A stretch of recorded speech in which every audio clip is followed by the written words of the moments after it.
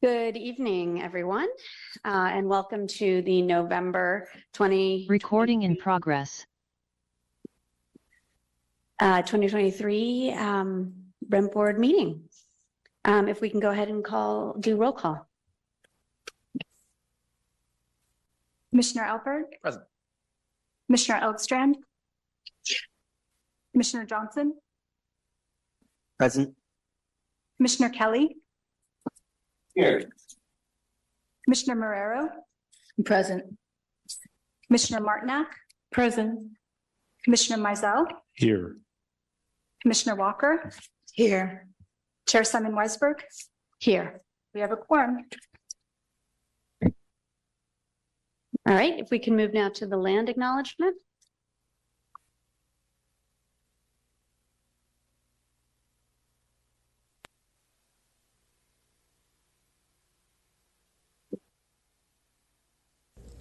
The Berkeley Rent Stabilization Board recognizes that the rental housing units we regulate are built on the territory of the Huichin, the ancestral and unceded land of the Chochenyo-speaking Ohlone people, the ancestors and descendants of the sovereign Verona Band of Alameda County. This land was and continues to be of great importance to all of the Ohlone tribes and descendants of the Verona Band. As we begin our meeting tonight, we acknowledge and honor the original inhabitants of Berkeley, the documented 5,000-year history of a vibrant community at the West Berkeley Shell Mound, and the Ohlone people who continue to reside in the East Bay.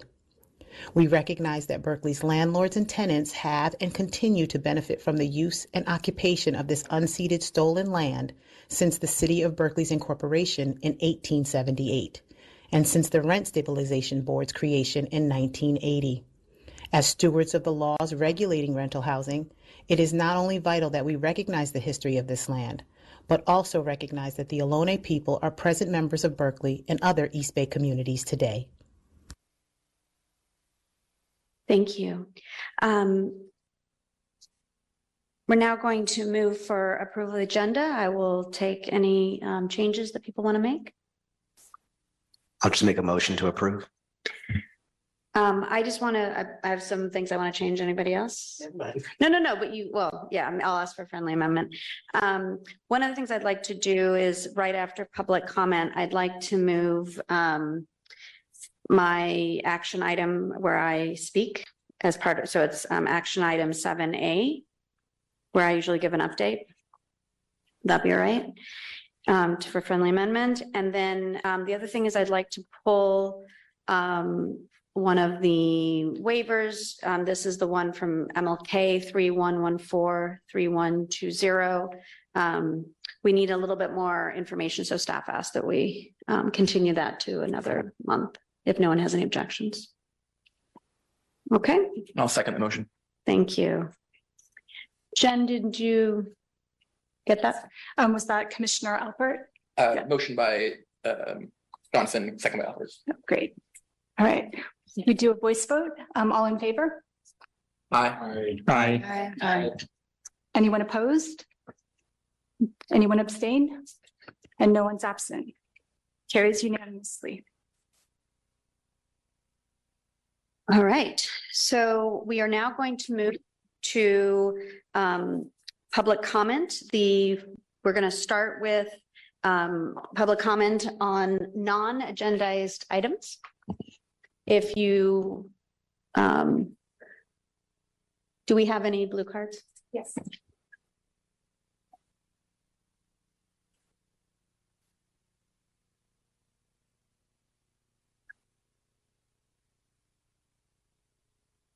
All right, first speaker, Olika. Can I, just before you start, do we have folks on Zoom as well? We do. And how many? We have 5 hands raised right now. Okay. I'm still going to go with 3 because I think we don't have that many. So, I mean, for 3 minutes, our usual. Okay, let me just pull up the timer.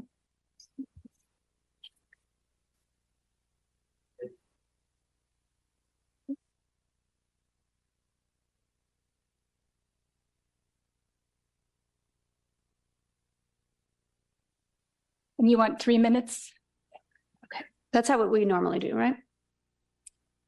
Oh, we do, if we normally do two, keep it at two, sorry. Okay, I was just meaning we don't need to reduce. okay, go ahead. Okay. Hello, my name is Eliza Cosme, and I reside in unceded Ohlone territory in South Berkeley. I grew up in the East Bay and also interned at Casa Justa Just Cause while at Cal during the Great Recession's foreclosure crisis.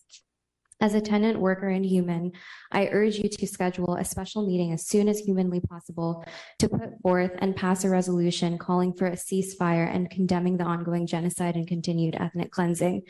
Given our tax dollars horrifically funding this, we must speak up as the Israeli regime murders and illegally expels Palestinians from their land so that they could be, quote, absorbed by Egypt and other countries. Thank you for your 2021 resolution decrying the violent ethnic cleansing in Sheikh Jarrah. In it, you said that the support for Palestinian human rights, dignity, and freedom does not equate to anti-Semitism, which is deplorable. This hurts us all. It's white supremacy, it's settler colonialism, it's apartheid, ethnic cleansing, and genocide. And it's literally in our DNA as descendants of enslaved, colonized, and displaced people to reject the normalization of genocide. Our community will tirelessly continue to take direct action in spite of government inaction. This is not business as usual, which we made clear today by shutting down the Bay Bridge, as did community members who occupied the federal building earlier this week and workers who held a ship at the port for hours a couple weeks ago. Your resolution will reinforce what so many leaders are failing to cry out, which is that this genocide is a harbinger of even worse global human rights violations, displacement, and racial and economic disenfranchisement, which we in the Bay know all too well. It takes more time and resources to make a special meeting happen urgently, but consider the billions of dollars we have sent to fund the occupation and ethnic cleansing of Palestinians for decades, instead of ensuring safe and affordable shelter and basic needs for all in our community. Thank you so much. Thank you. Were there any other speakers? Yes, Nikon?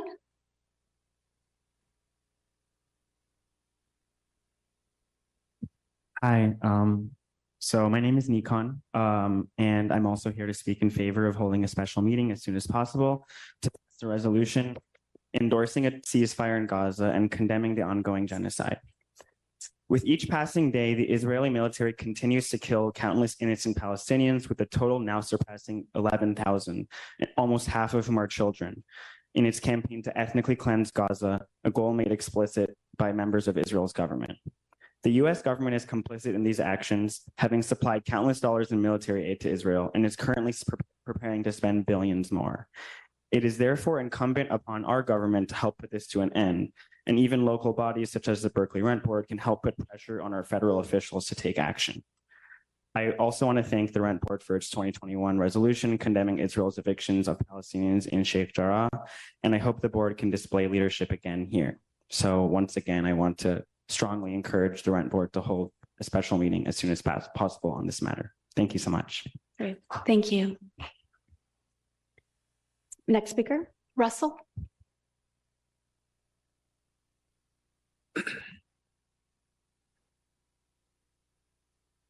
Hi, everybody. Russell Bates is my name. I've lived in Berkeley for 50 years now.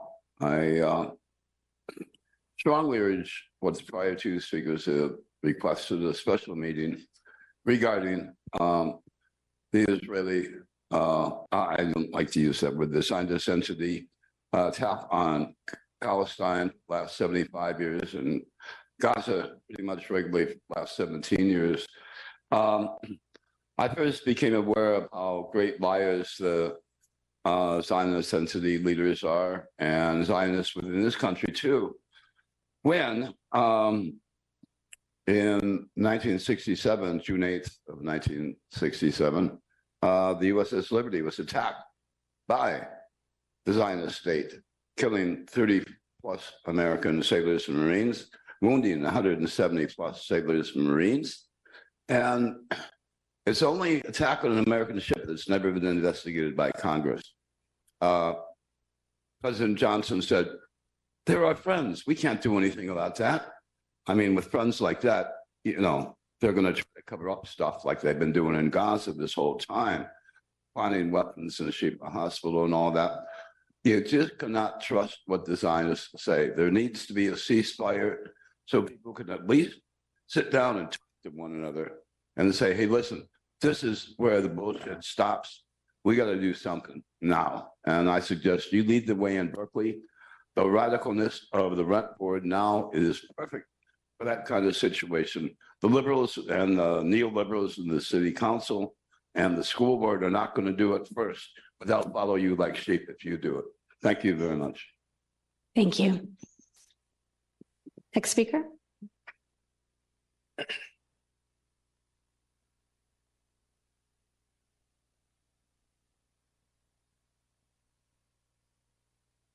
Hello, I'm Jamila Gannon. I'm a first generation Palestinian in America. I get emotional. Sorry.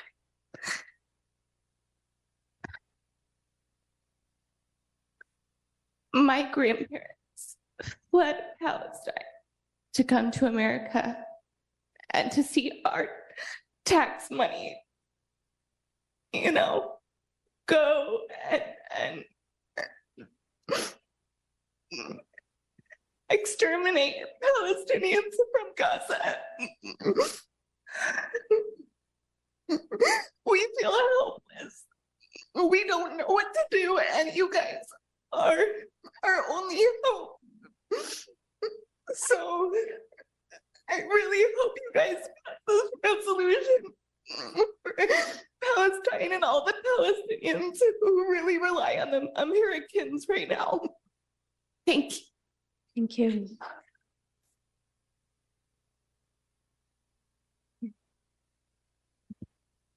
Any other speakers? Speaker cards? I have many raised hands on Zoom. Okay. So.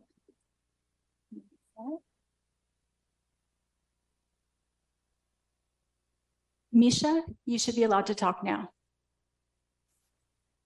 Hi, my name is Misha, and as a Jewish person and a human being who believes in basic human and indigenous rights, I urge you to schedule a special meeting to state a resolution in support of a ceasefire against Israel's genocide in Gaza. Thank you.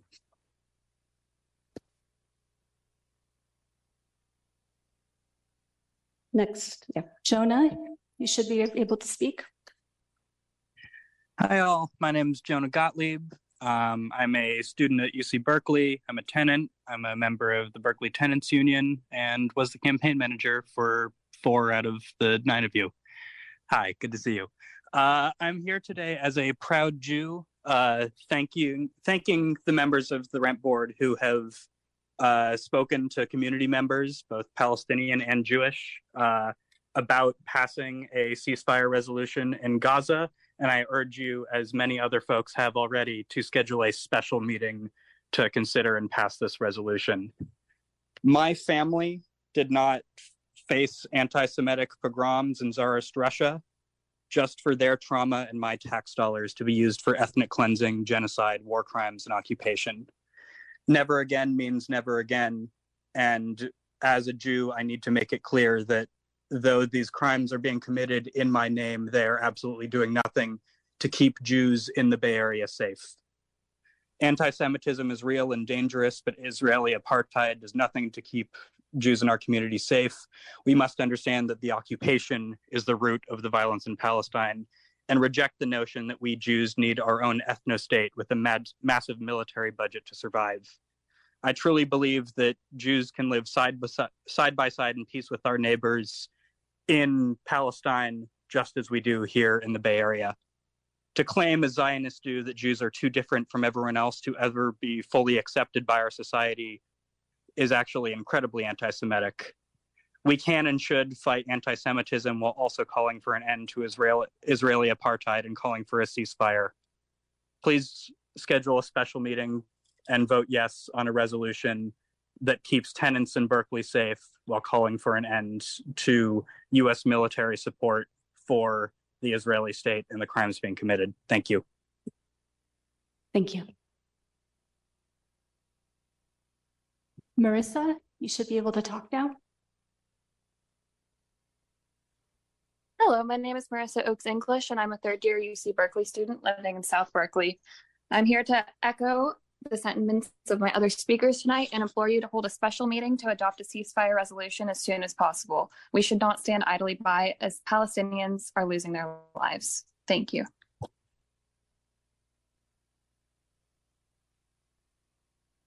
Next, Fran, you should be able to talk now. Hello, I apologize. My Zoom dropped a few seconds.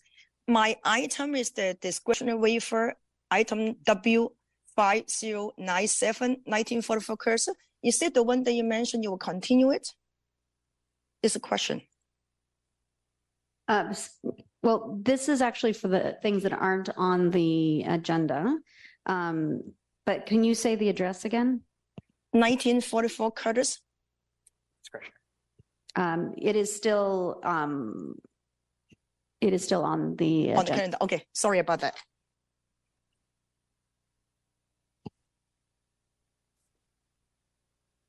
All right, do you want to go to the next speaker? Yes. Mara, you should be able to talk now.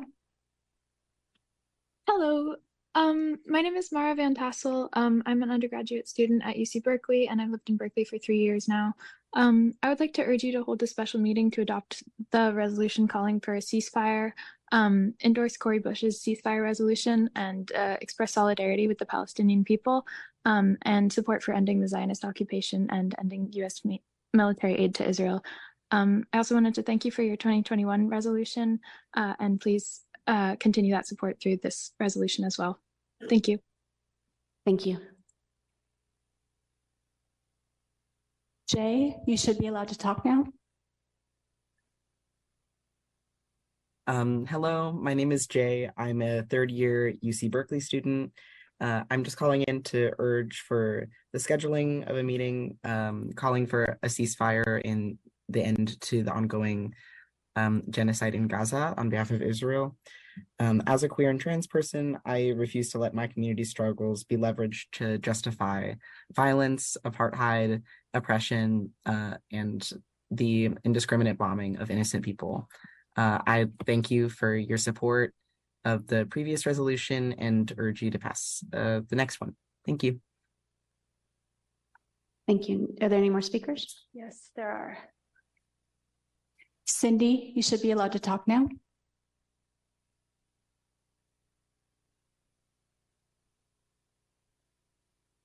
Cindy Shamban.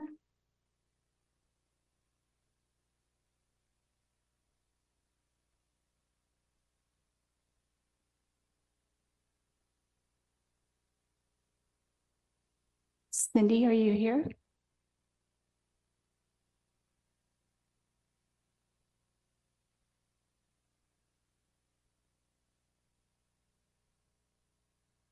Maybe we'll go on to the next person. Yep, that's fine. Lou, you should be able to talk now. Hello, board. My name is Lou, and I've been living in Berkeley for a long, long time. And I want also to urge you to have a meeting to pass a resolution calling for a ceasefire. I want to mention a few historical facts for people who may not know, about Gaza. And the question is seldom asked, like, where do they come from? And I think it's an important question. Actually, they were living in their villages around Beersheba in the southern part of what is now Israel, what was then Palestine. And the Israelis came and forced them out by gunpoint. And there was no Hamas then for the Israelis to blame for their violent action. It was just they wanted the land, and they took it, and they herded those people into concentration camp called Gaza. It switched hands a few times. The history is always complex.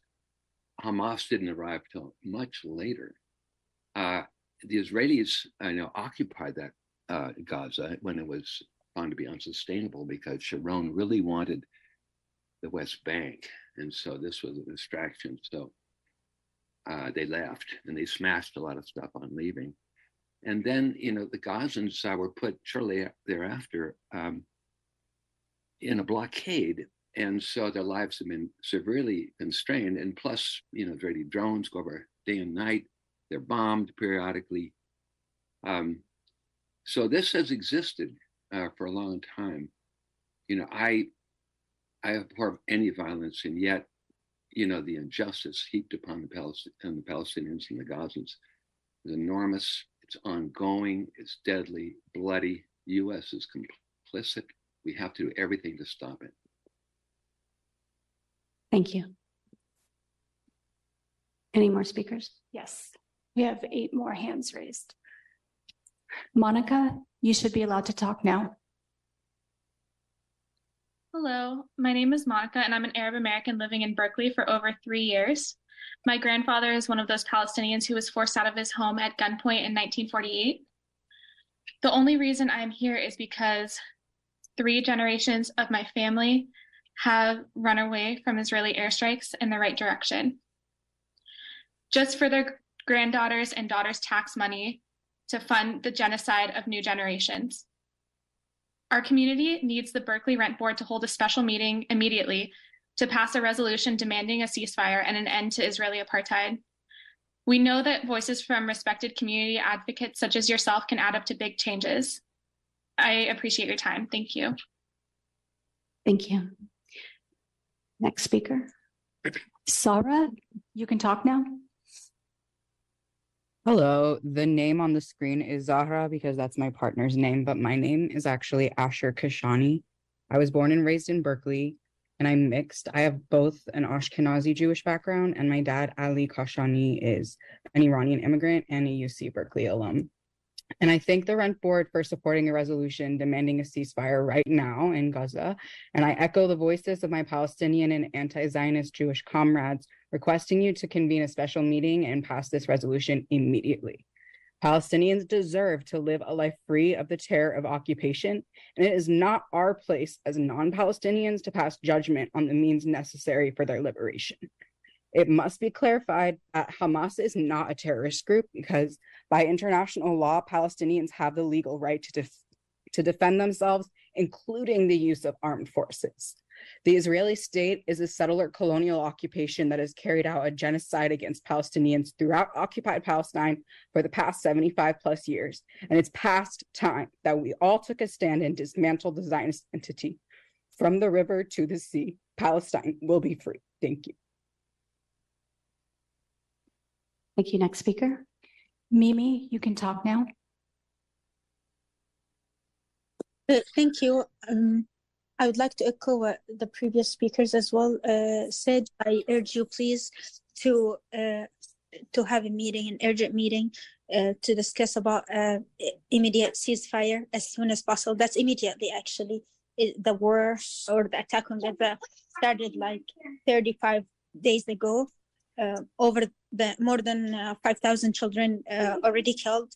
And I would like to echo the person who spoke before me.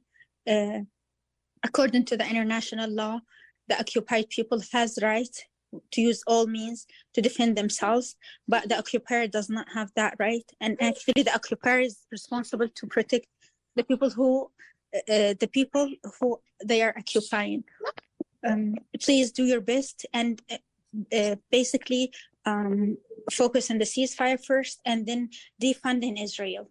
Like it feels like it's against the constitutional law of the United States. Like nobody should be above the law, but we're seeing that Israel is above the law. Everything, like for instance, feeding the homeless people, feeding or housing the homeless people here in the United States will take forever for officials to agree on spending on that issue.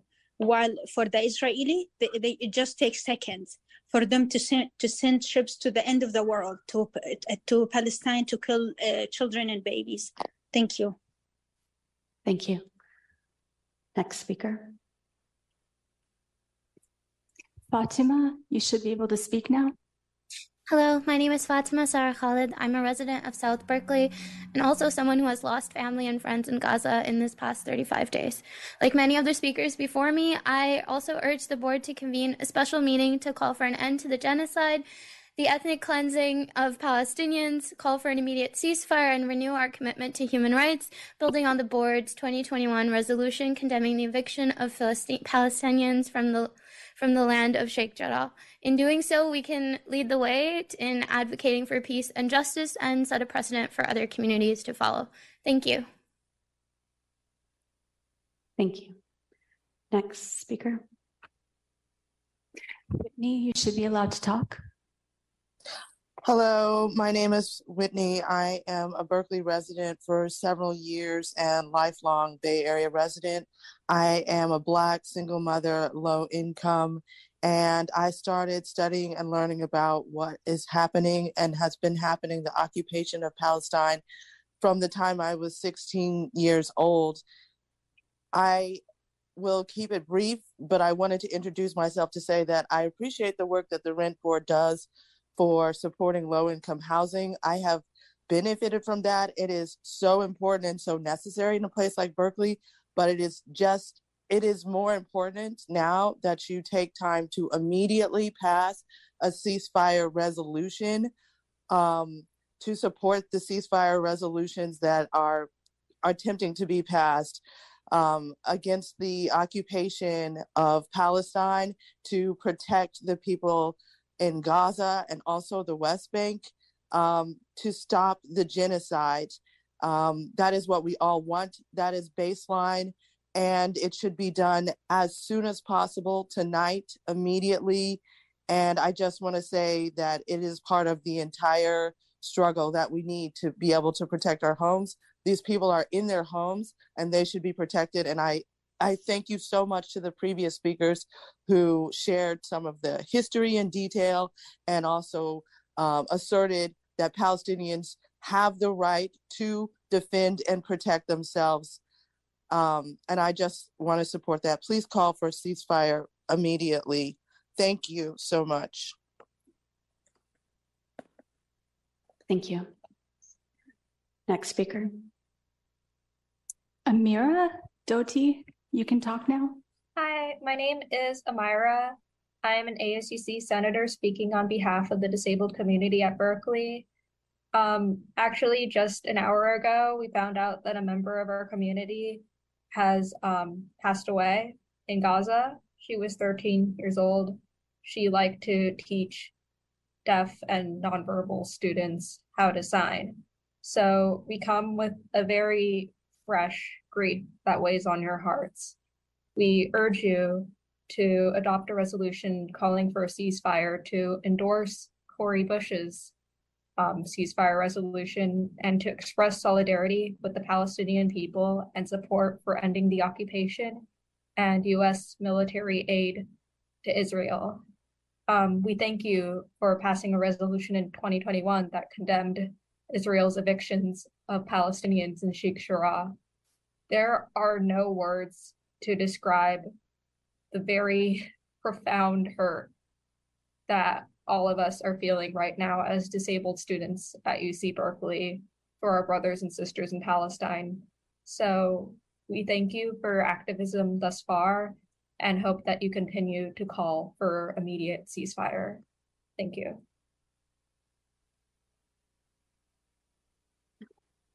Cindy, you should be allowed to talk now. Hi, can you hear me? Yes. Okay, great. I'm speaking tonight on behalf of Jewish Voice for Peace Bay Area chapter, and we have over 1,700 supporters who live in Berkeley. We ask that the Rent Board call a special meeting to pass a resolution in support of the ceasefire in Gaza immediately. We speak as Jews who refuse to let the Israeli government perpetrate unspeakable violence in our name. Over 11,000 Palestinians have been killed, 40% of them children. In our grief over the killing of Israeli civilians on October 7th, we recognize that mass violence and displacement of Palestinians can never be the answer. We are committed, because of that grief, to pressure our elected officials to publicly support a ceasefire in order to stop the Israeli government from its publicly stated intention to commit genocide against Palestinians living in Gaza. Israeli politicians are openly using genocidal language, calling for a second Nakba, the mass displacement of Gazans from their homes, and the Israeli occupation of Gaza. Gazans have been called human animals, and Israel has promised to turn Gaza into a city of tents. Genocide scholars have warned that there is an unfolding genocide in Gaza as Israel inflicts collective punishment by cutting off water, fuel, electricity, medicine, and other aid to the entire population. As Jews, we know too well what happens when others are silent about genocide. Because our government is supporting Israel in its march to genocide, because our tax dollars are funding the weapons our government is sending to the Israeli military, all Americans are called upon to speak out against genocide and to support a ceasefire. Never again means never again for anyone. Thank you. Thank you. Any other speakers? Najeen, you should be able to talk now. Thank you very much. My name is, can you hear me? Yes. My name is Negin Mossad. I'm calling in as a member of Berkeley Tenants Union and Friends of Adeline. And I wanted to just echo what everybody else has said before me. I'm very grateful for the rent board to bring up this resolution, especially now that our city council has, we've been going, I myself have spoken several times on non-public agenda items, and I've been totally ignored. That our city is deaf ears right now in regards to Gaza and the Palestinian issue and the genocide that is happening. 11,000 people, 2/3 of them women and children. This is horrific. It's hard to even get through the day with what's going on. And our government is complicit with this crime. We are funding it, we are enabling it, and we are continuing to beat the drums of war with our government. And this is, of course, historic, being that the U.S. is an imperialist, colonialist nation. I myself am Iranian. I've lived under 156 Scud missiles at the end of the Iran-Iraq war, when the enemy at that time was Iran, and the weapons were going to Iraq by the USA. We saw the bombs being dropped on us. The casings were made in the USA. And then, of course, we went over to Kurdistan, which I'm part Kurdish, and chemical weapons brought in by the USA, all of it. And this is then, of course, Saddam Hussein became the boogeyman, and the same weapons were used to destroy Iraq. This whole mentality of warmongering, colonialism, imperialism, feeding these weapons manufacturers and keeping the economy of weapons creation is killing America. That is one of the side effects of the gun violence. The result of it is what's happening in our own communities, and it all must end. And the people have to get together, hold hands, and just fight back as if it's pertinent for our next breath. Thank you very much for what you're doing. Take up the resolution and have an emergency meeting. Let's get this passed. Thank you. Thank you. Carmen, you can speak now. Thank you. Thank you so much for this space. I want to echo what a lot of people have said, and I just simply want to say, please, please call for a ceasefire immediately. Please help end this genocide. Thank you. Thank you. Any more hands? I have no more hands, but I have one more blue card.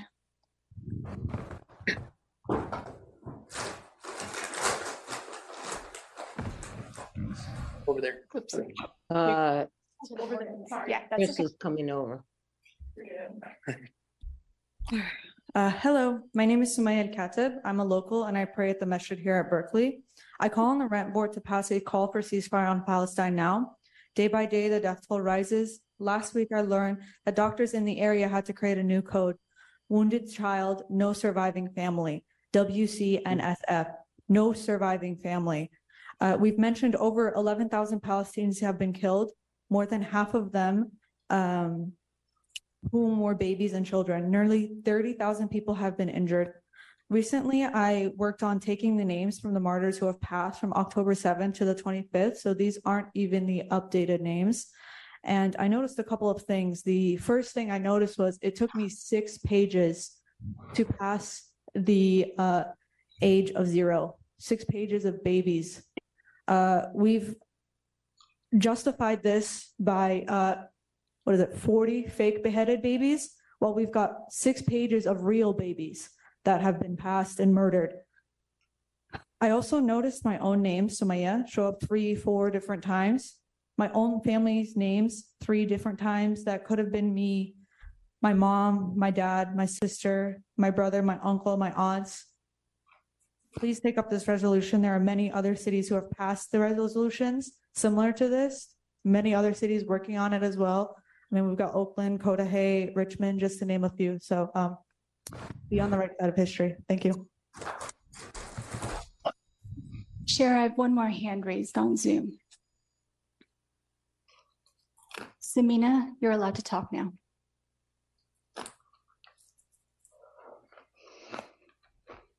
Hello, my name is Samina Usman. I am speaking in support of introducing a resolution in regards to a ceasefire. I think it's important for Berkeley to be able to stand up and be able to support this issue. You've heard from other people who also feel the same sentiment.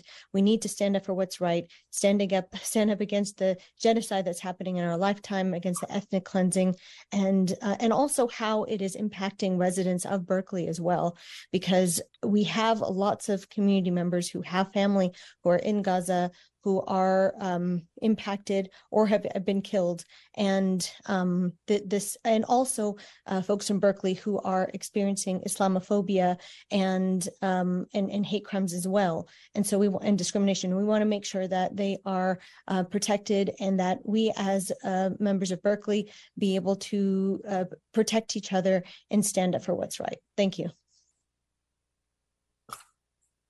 Thank you. Any other? I have no more hands on Zoom. We had 3 written comments that I've asked my different board members to read. If you want to start, and we'll just go down. Dear Rent Board members, I hope you will join other groups of elected officials in calling for an immediate ceasefire in Gaza. Americans overwhelmingly support this, and yet politicians in DC are not listening. Perhaps if enough local institutions speak up, it will have an effect. I am a Jew from Lebanon, a Berkeley voter, and a taxpayer. I strongly object to my government supporting the indiscriminate killing of Palestinian civilians. Please speak up. Henry.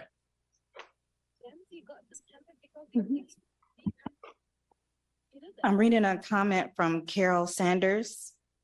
As a Berkeley Jewish constituent, I urge you all with my heart, with my heart to pass a ceasefire resolution.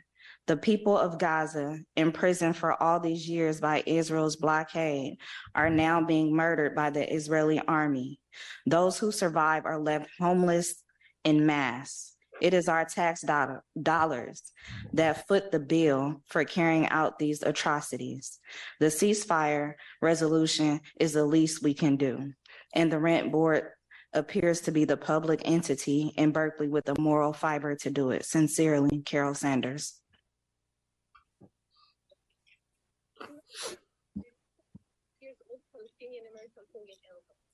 There is a message from Clyde Leland. Dear Rent Board, the whole world is horrified and disgusted by the brutal and illegal assault on Gaza. Yet the US government continues to back the ethnic cleansing going on and refuses to call for a ceasefire and to back that call up with a cessation of military funding and support. That's why Biden has to hear from as many people, organizations, and institutions as possible, especially from elected officials such as yourselves, who speak as more than just individuals. There has to be some tipping point, some critical mass that persuades or forces the US to join the worldwide call for a ceasefire. Be part of that critical mass. Ceasefire now.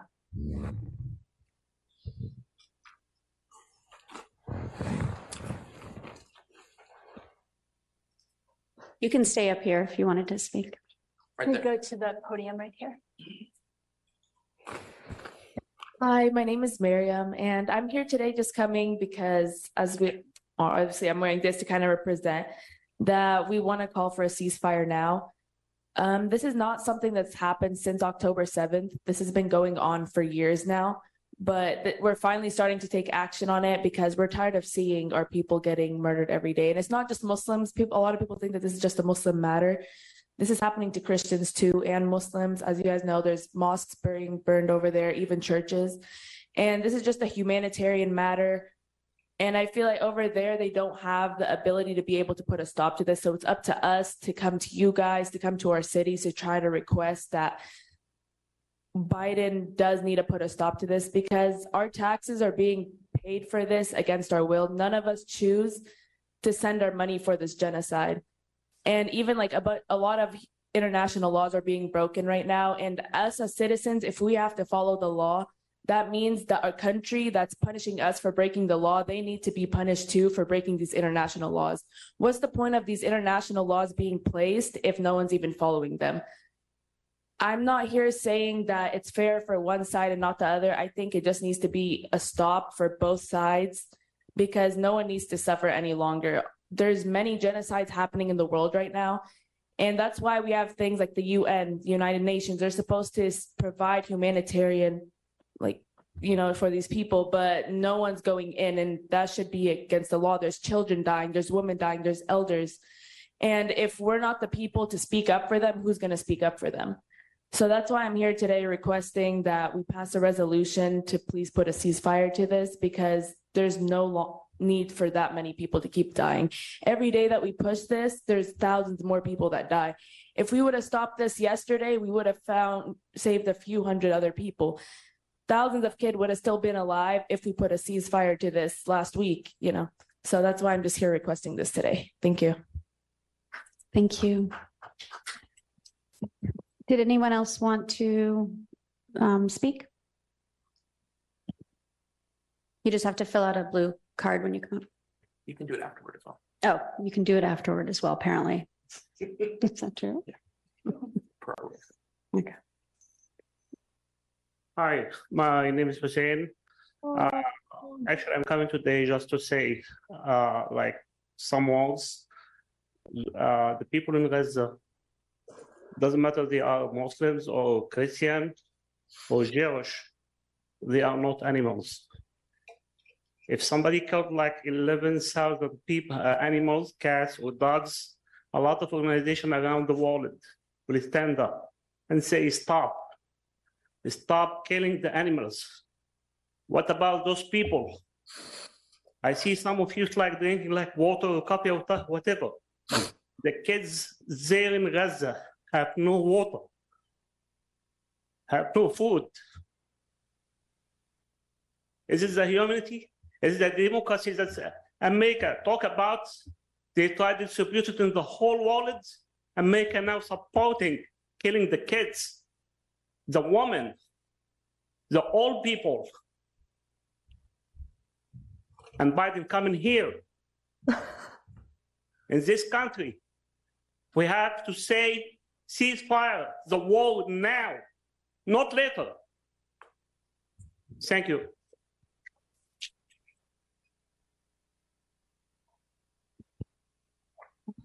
Right, any more hands on the? I do have one more hand. Okay.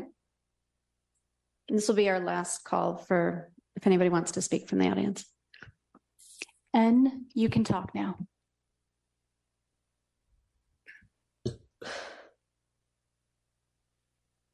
Hello, can you hear me? Yes.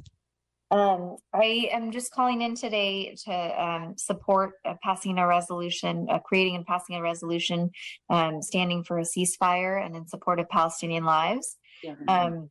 As you probably know, as many people mentioned, it's been 75 years since the Palestinian people have experienced apartheid. Tens of thousands of lives have already been lost, including children. And there are Palestinians being killed in the West Bank as well. And there is no Hamas there. And there is really no reason that people need to be dying at this rate. And unfortunately, our federal and state governments aren't doing anything and are using our tax dollars to support this. So I would just ask that anybody, any leadership body, please take a stand for Palestinian, for lives, for humans, so that we don't keep seeing death. And so I wanted to thank anyone who is willing to support a ceasefire, write in favor of a ceasefire, and do something so that at least the population can have some sort of hope that maybe there's going to be change. Thank you. Thank you. All right, if there are no more people wanting to speak on non-agendized, one more. I have one more hand. Sure.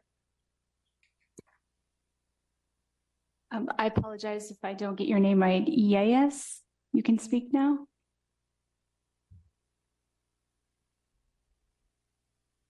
IYAS. Yeah. Yes. Thank you. You should be able to speak.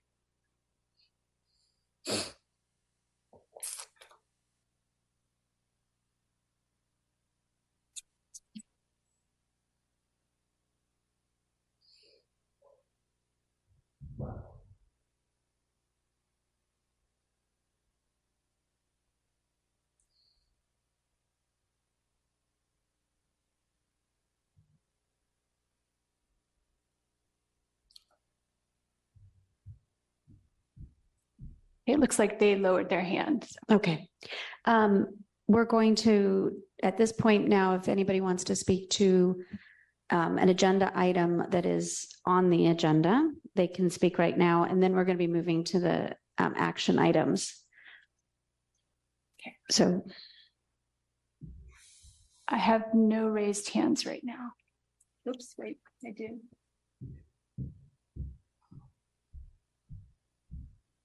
Okay. Lee, you should be allowed to talk.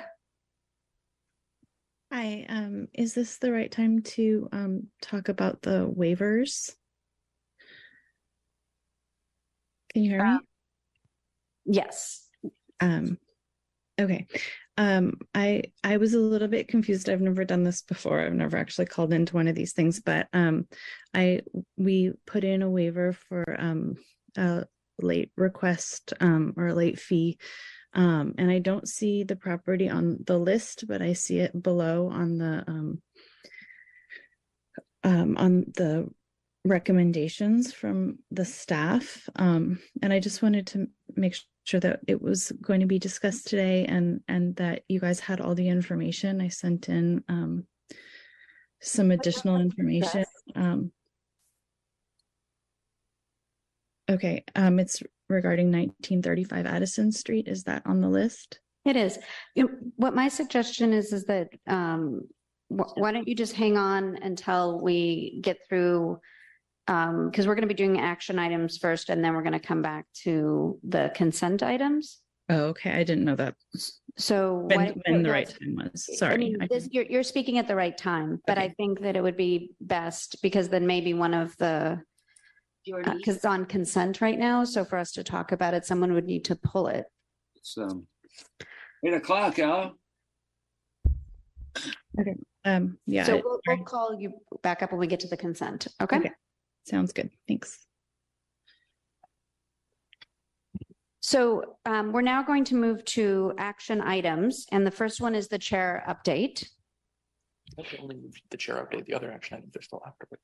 Okay, yes, fine. So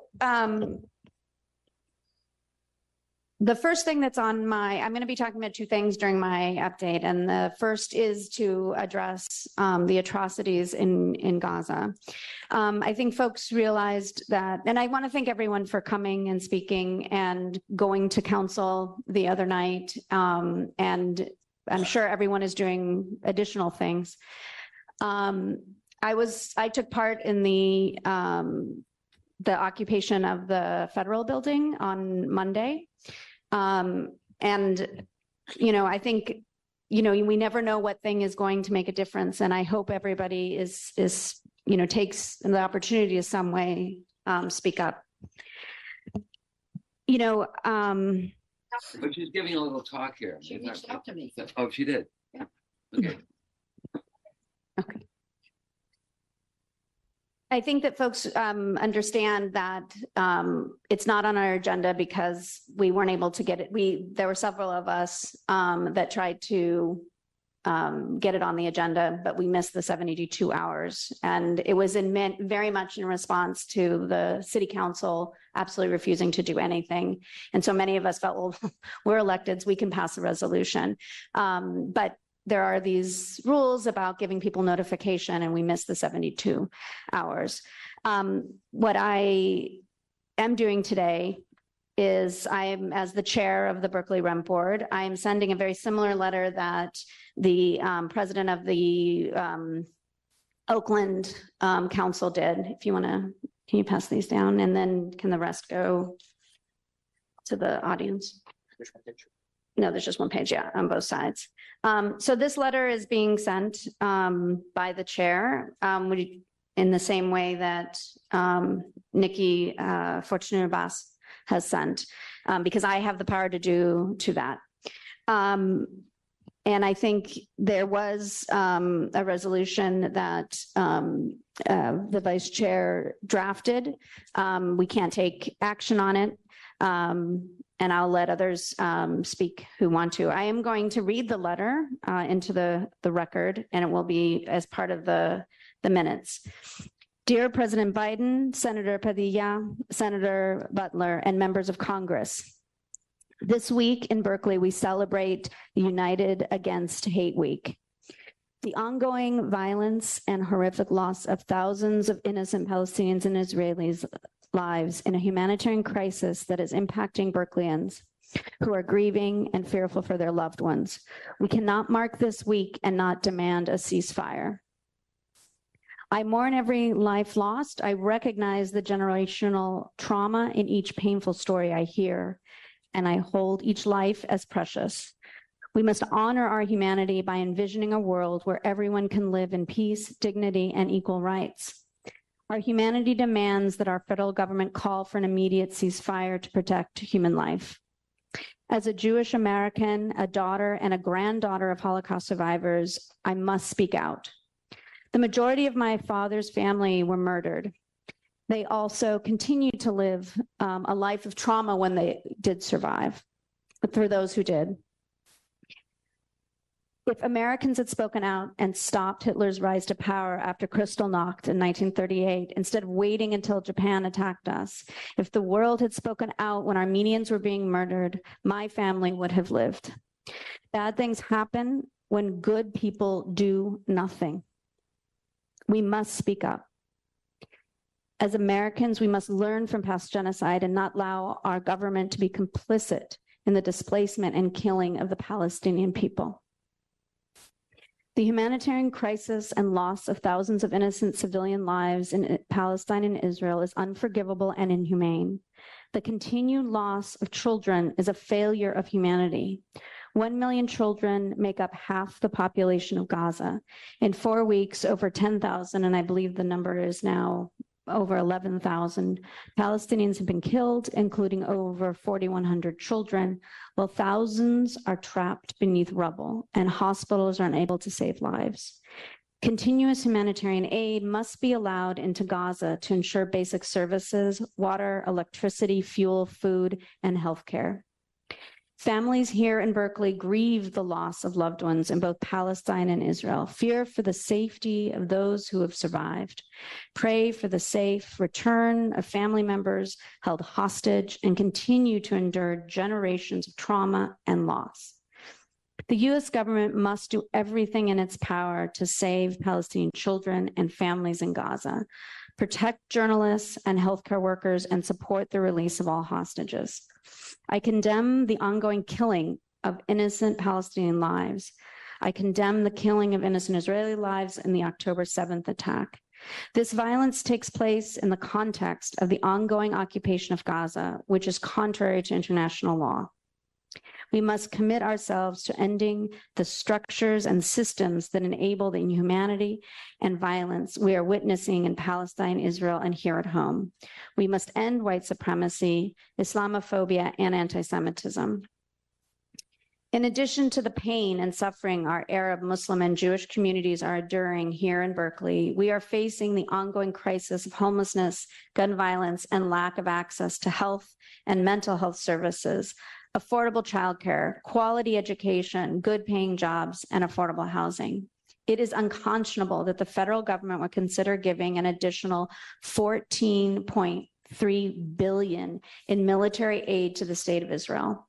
At the same time, our communities lack access to these basic needs. The U.S. must instead use its power and resources to immediately pursue diplomatic efforts to end the violence against the people of Gaza and the West Bank and to free all the hostages. The mass protests and the numerous actions taking place all over the globe and the U.S. show that Americans and the rest of the world are overwhelmingly support an end to the violence in Gaza and Palestine. A recent poll showed that 66% of voters, which include 80% of Democrats and 57% of independents and 56% of Republicans, support a ceasefire. Our federal representatives must honor our humanity and every human life by immediately calling for a ceasefire and directing U.S. taxpayer dollars towards a humanitarian, dignified, and peaceful resolution to urgent needs in our communities. I thank Representative Barbara Lee, Representative Adams, Bowman, Bush, Carson, Casar, Castro, Durbin, Escobar, Frost, Garcia, Jackson, Jayapal, Summerlee, McCollum, McGovern, Ocasio-Cortez, Omar, Presley, Ramirez, Talib, Vasquez, Waters, Watson, Coleman, who are already supporting a ceasefire. And I urge other federal representatives to follow suit. And I hope that my other elected colleagues here in Berkeley will join for that same call for a ceasefire. I'm going to pause there, and if there are any other folks who want to speak. Yeah, thank you everyone who spoke tonight and who came in person. I was contacted and asked to work on a resolution after the deadline with which we would have had to put it on this tonight's agenda. I do have one written. If it pleases the board, I can read it, or I can wait until I'm committed to scheduling a special meeting to taking this up as soon as possible. But we do have it prepared tonight. I don't know if you want me to read it. Let me just let's confer with our council to see if we can. Chair, I don't know if the general counsel wants to speak, but we would not be able to have discussion on an item that's not on the agenda. And so I think reading the resolution, any comments thereafter would likely fall as discussion on a non-agendized action item. Then I won't read it tonight, but I will. We'll make it available. It'll be available as soon as we schedule the meeting. Yeah, that was all. Would anyone else like to speak?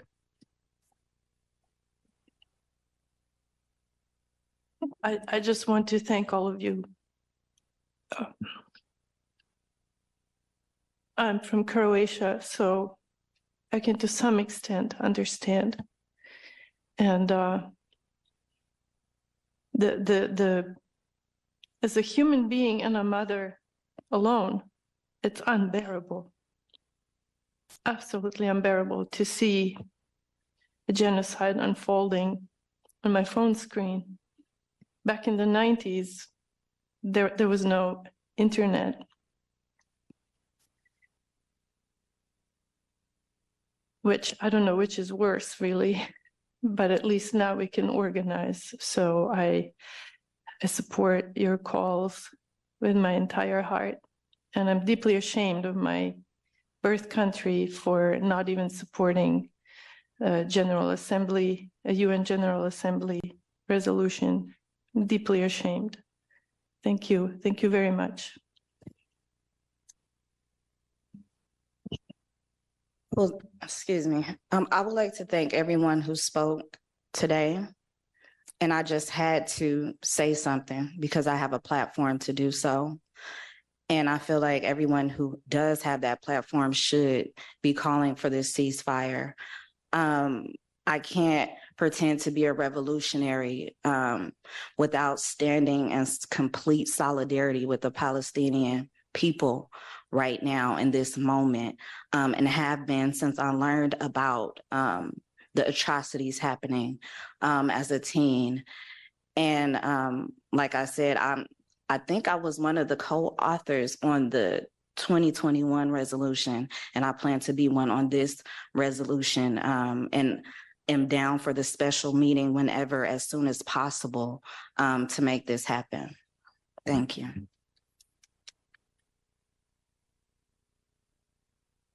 Anybody else want to speak? Yeah, Commissioner Johnson. Commissioner Moran. Thank you. I just want to thank all of you for your courage, for standing by your families, for having the pride of your land, and making sure that we understand that we have a moral imperative to advocate on the behalf of your people. So I am an advocate, and I'm an advocate for children. The idea that there are thousands of children dying is disgusting to me. And I do work with the federal government. I am on the Regional Advisory Committee, and I will promise you, I will send an email tonight about this meeting. I am also in support of a special meeting, and I will sign a resolution. So thank you. And my hearts and prayers are with all of you and with all of your families.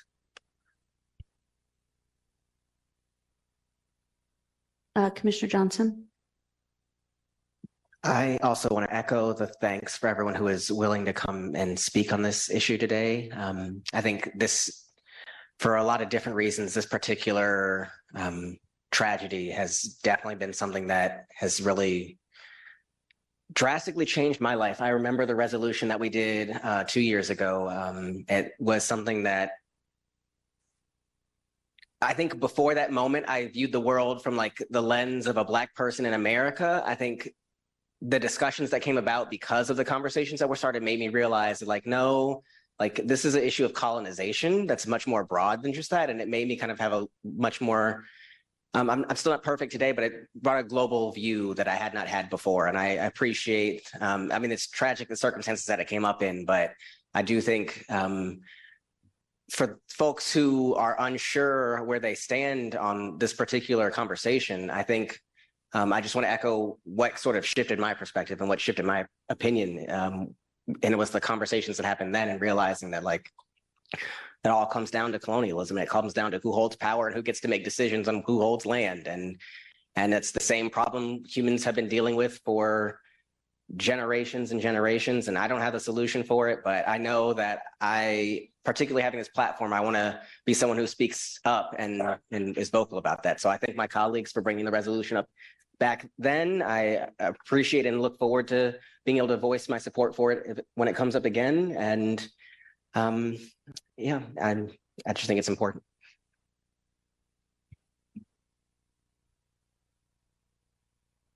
Anyone else wants to? I'll be very brief. I want to, of course, very much mirror the comments of my colleagues. I want to thank all of you for coming out tonight. Thank the folks on comment on Zoom. I look forward to considering a resolution once it comes up. I support a special meeting. And, I think, not to rift here, as I said, I keep it short, but I mean, I think very much, and I thought at the city council meeting, hearing the quotes of MLK with Beyond Vietnam and thinking, how do these things apply in different contexts? There's no perfect parallels. We understand that such things don't exist in history, but at some point we have to understand on some basic level, our humanity and why that has to matter for everyone at all times. God knows as a Black person in America, that has to matter at all times for all people. So I look forward to considering it once it comes up, and I support a special meeting. Thank you.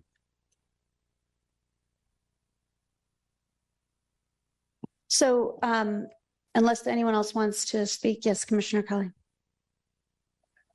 I don't want to speak to the how to do this. They do it right. Okay. Not to speak to the substance of what we might have to vote on, but of course I support a ceasefire. I don't understand when in the history of conflict, saying that people should stop killing each other and sit down and talk is controversial. And I think there's some insanity around this conversation that we lose our collective humanity and just that notion of whoever started, whatever started, however these things have happened over so many years of history, that people should stop killing each other and sit down and talk. And that's where I'd like to see my taxpayer dollars go as well. Thank you.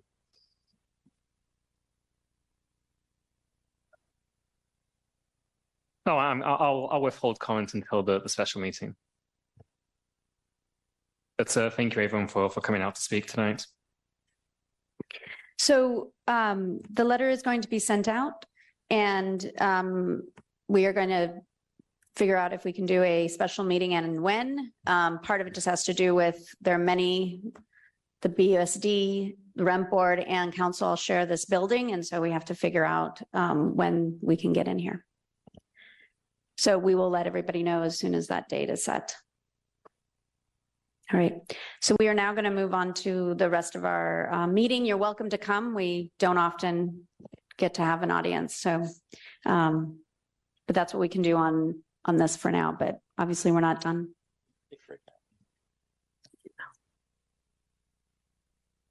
It's too early. Okay. Did you want to be able to? We're going to take a 10-minute pause, or what is the word I'm missing? Break. Break. We're taking a 10-minute recess.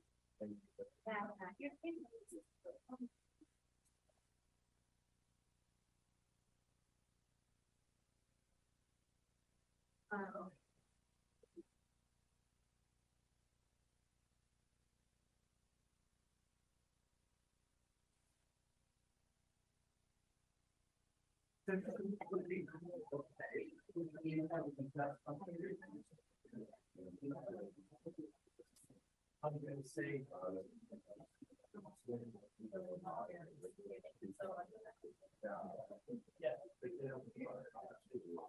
As long as you let everybody know, it looks like they're holding it. They could just get one.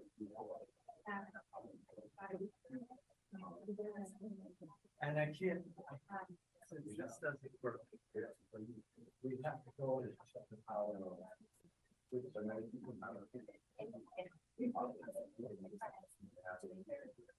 They are going to do that.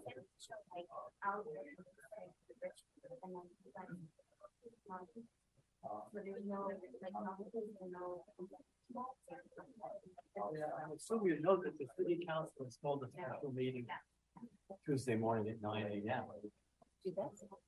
Well, the agenda, the clerk said the agenda will come out in the morning, but it's kind of fishy.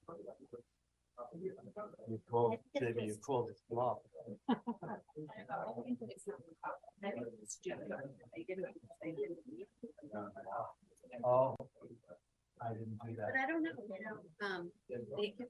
to land ago. When we did it. It's a hierarchy of people that are heading up on the council. Yeah. I know, everything's like, if you do this, don't ever get across to the next, whatever. I'm like, okay. I'm sure we'll want to talk to you when you get from there.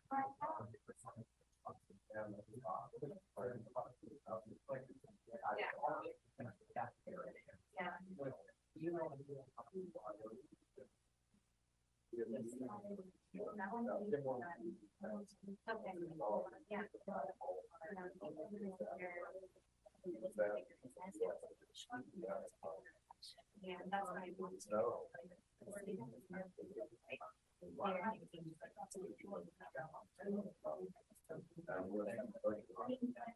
Yeah. Oh, we're gonna do that again next month, sure. But you saw, right, and then there were.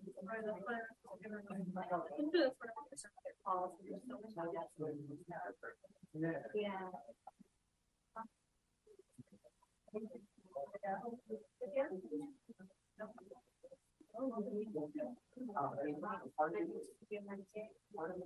I don't think we're definitely thinking of it as a thing, yeah.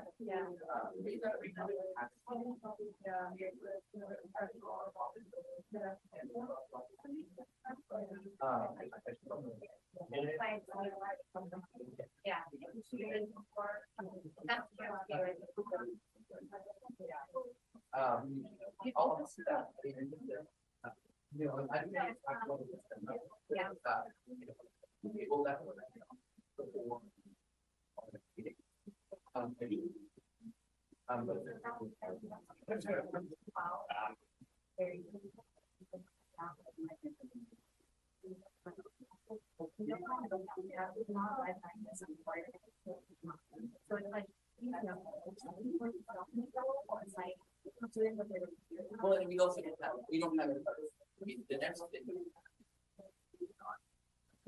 Yeah. So, so we're,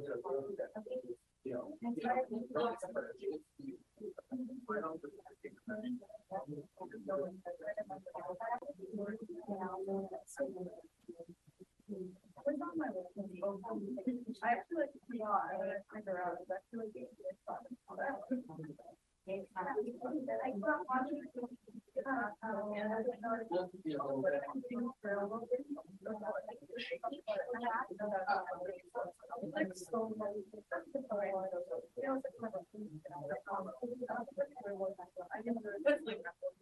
can have people.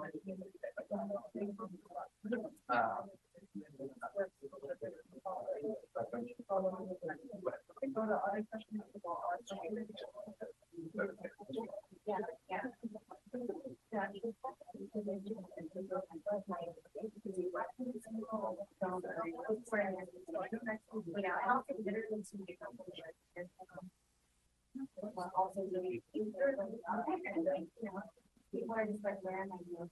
No. Really, you know, but yeah.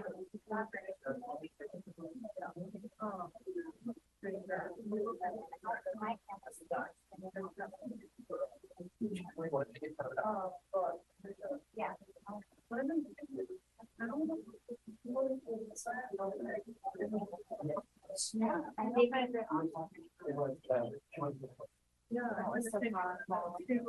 yeah.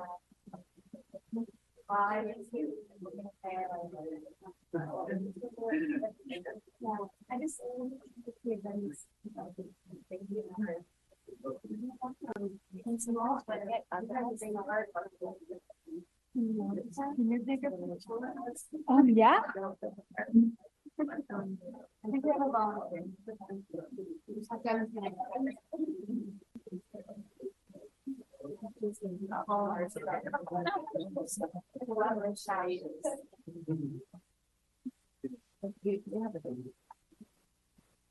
The one thing dollar.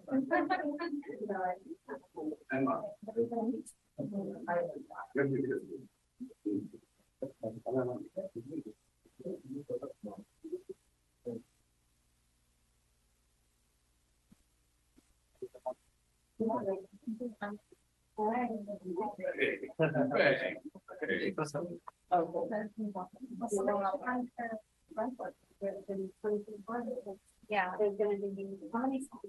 One. There's just one.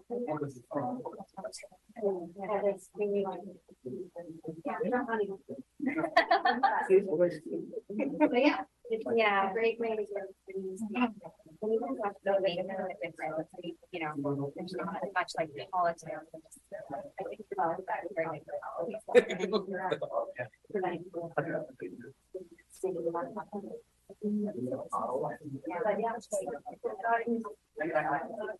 yeah, I know.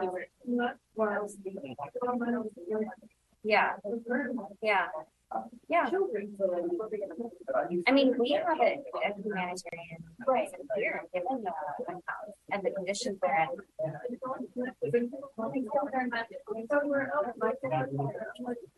Hello, wake up. Yeah, yeah. Yeah, I mean, you should be clean if you have.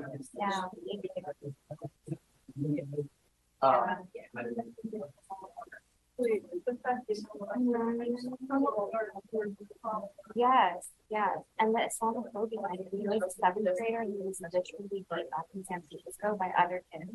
She got a concussion and they were saying like, and her mom tried to talk to the principal. So CARE has a lot of good data about that, and I'm sure there's other stuff on the ground. I know. Yeah. Okay, thank you. Stay in touch. I was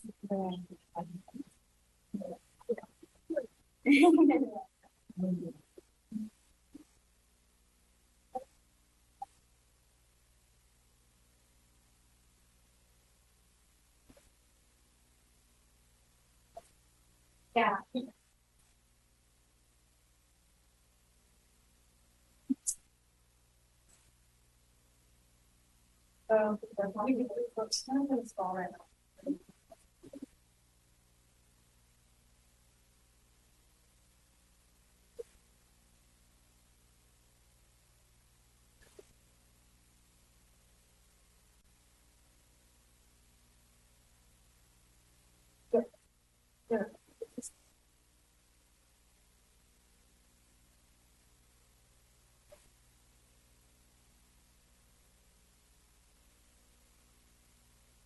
Everybody getting.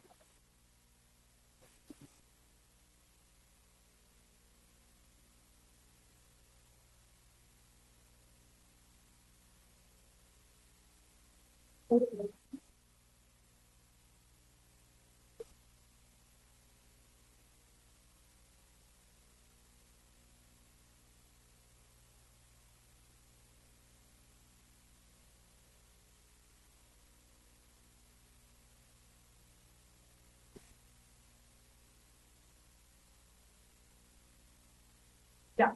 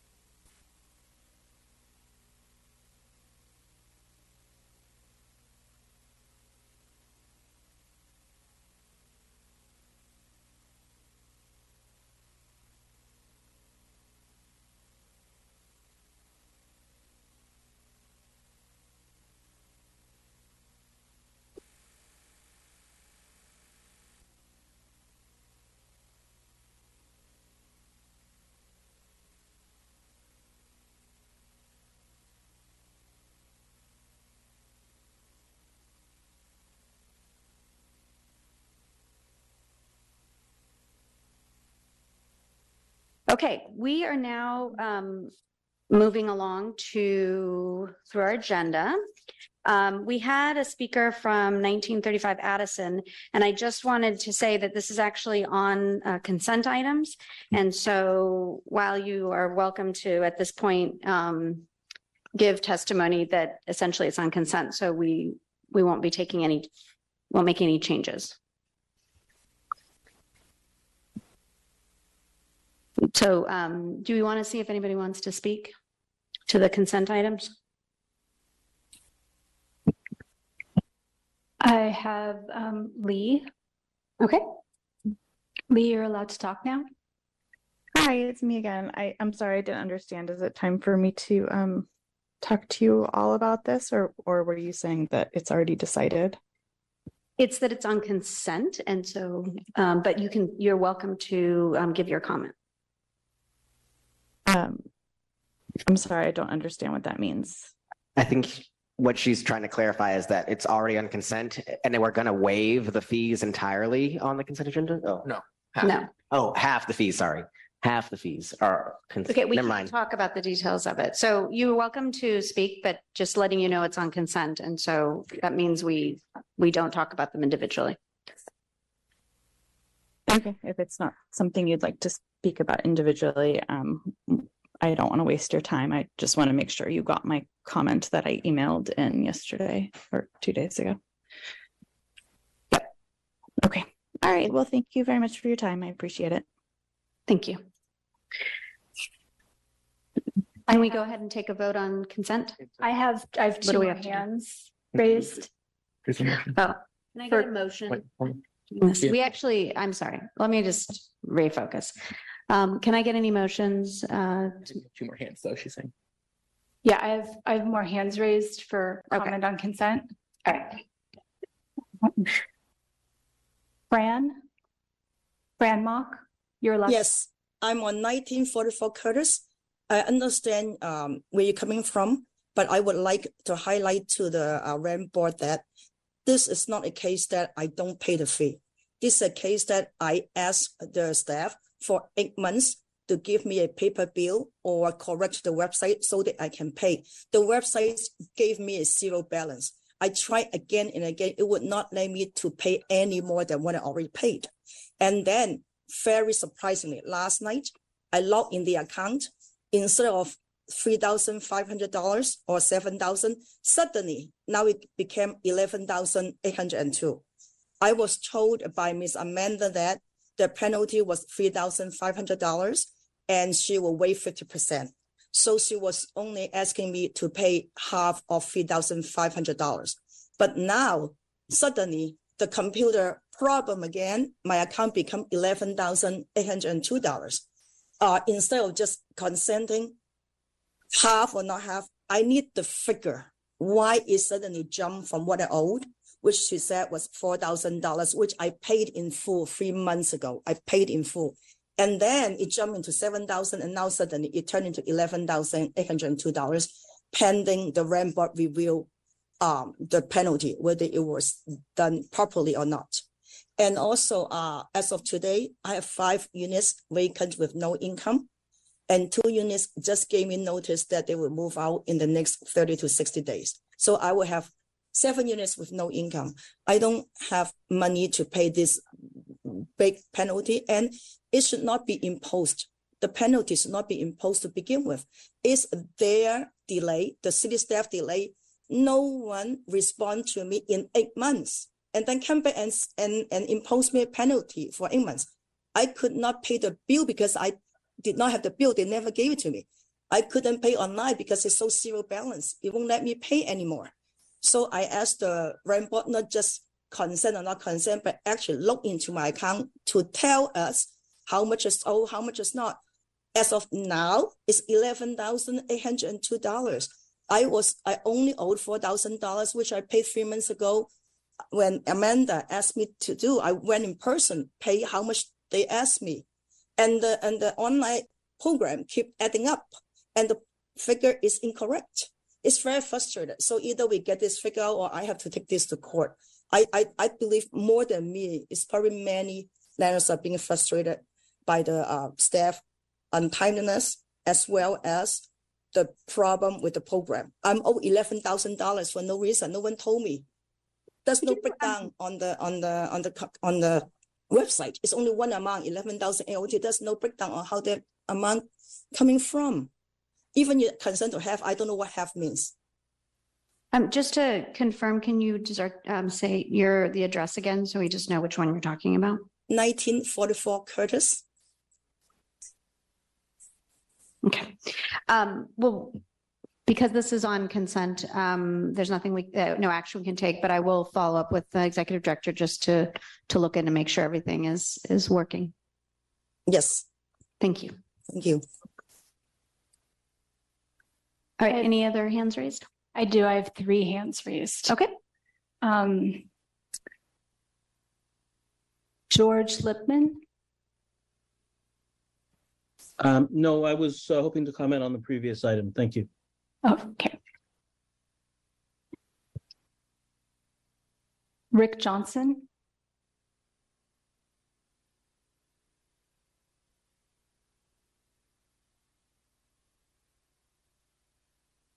Rick Johnson, do you have a comment on the consent calendar? You should be able to talk now.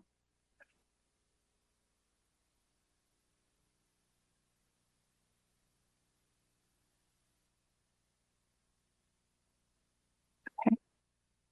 You want to go to the next speaker? Or is that it? That's it. Okay. All right. Would anyone like to make a motion regarding the consent items?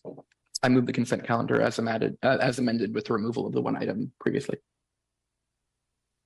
Would anybody else like to second? What was the amendment? The chair had previously removed one item at the request of staff from the list of waivers to be continued to the next meeting. Second. All right. Can we take a voice vote? Yes, please. All in favor? Aye. Aye. Aye. Anyone opposed? Abstain? Passes unanimously. Great. We're now going to go back to action items. And actually, I didn't get to my second item before we went to recess. So I think as folks may have seen, we sent a letter to the Alameda Superior Court, specifically the presiding judge. We are seeing enormous, huge eviction surge. And what that looks like is that, so for 2 weeks, there were over 90 cases set. There are a total of 25 housing attorneys in the entire county. 25. So in 1 week, 95 people were going through the eviction process. The following week, another new 95. Then this week, there were 176. Again, there are 25 housing attorneys for all of Alameda County. What's happened is about half of the folks are going unrepresented. They've never had any interaction with lawyers. The court is refusing to cap the number they put because historically they would only do 50 at a time. And part of it is because there are so many evictions, but the rest of the court system obviously can't handle that because there aren't, we're short 23 judges. We don't have enough courtrooms to do that. You try today, our office, my day job is representing a tenant, and we could not get a motion date to file a motion. So it's like you can't even participate in the process. So there's just no due process. 3 weeks ago, myself, the manager of the Oakland Rent Board, and our executive director went to and observed. And that was when there were 95, and it was crazy. And EBCLC, that we, is one of the folks that we provide funding to, they had brought almost every single attorney that they have. So they had their employment lawyers and their, people who do everything. They also have a slew of students, and they ended up retaining at trial 50 people. And that wasn't everybody. The following week, none of the legal services were able to retain people at, the next day. Yesterday, Centro Legal de la Raza kind of did a similar thing that EBCLC did, where every single lawyer went down there to try and help the 176 people, but, completely not possible. And the other thing is, when an office does that, that means they're not helping anybody in their office, which means more people will end up in court without any representation because no one could do, their answer for them, which is the first stage of an eviction. So then the following week, the second week where we had 95, we organized a group of electeds to attend, and that got quite a bit of coverage. That was Council Member Kate Harrison, Council Member Carol Fife, Vice Chair Alpert attended, and you're going to tell me the other names for the other two people. Councilmember Selena Reyes from San Leandro and Councilmember George Syrup from Hayward. Yeah. And then two school board members from Oakland, Valerie Batchelor and Jennifer Bruhard. Yeah. And we then had a press briefing. I have to say it was very inspiring to hear these different electeds speak about it. The presiding judge came and met with them. This led to a second meeting yesterday with the legal services providers and the landlord bar, at which the court basically, and when I say the court, I mean the whole institution, basically made a proposal that instead of having 176 on Wednesdays, they're going to cap it at 60, but they're going to just create a second day on Tuesdays for all the overflow, which, I'm not sure how that helps anything, but it certainly doesn't suddenly magically create more lawyers for poor people to obtain to get representation. So it's really, I think, pretty awful. And pretty awful. It sounds so. Anyway, it's pretty shocking and a real problem. And while, we don't have the bulk of those evictions, homelessness is a regional issue. And these folks are going to become, or more likely to become, homeless because they're going unrepresented, because the court is pushing through the cases. For those of you who aren't tenant attorneys or haven't had experience with this yourselves, there's a requirement that or landlords have a right, and only landlords, not people in regular court cases, but only landlords have a right to have a trial date within 20 days. So the court is saying we have to give people, a trial in 20 days. They're not going to get a trial in 20 days, but these tenants are going to be forced to show up several times and basically try and get the best negotiation they can, because, or they go to trial and they'll lose because they're by themselves. And every study has shown that less than 1.8%, another study showed 2% of tenants who go by themselves win.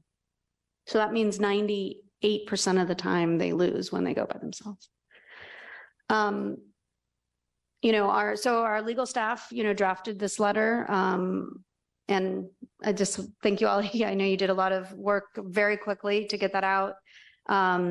The tenant rights groups and legal services groups sent another letter. But we're kind of at a stalemate.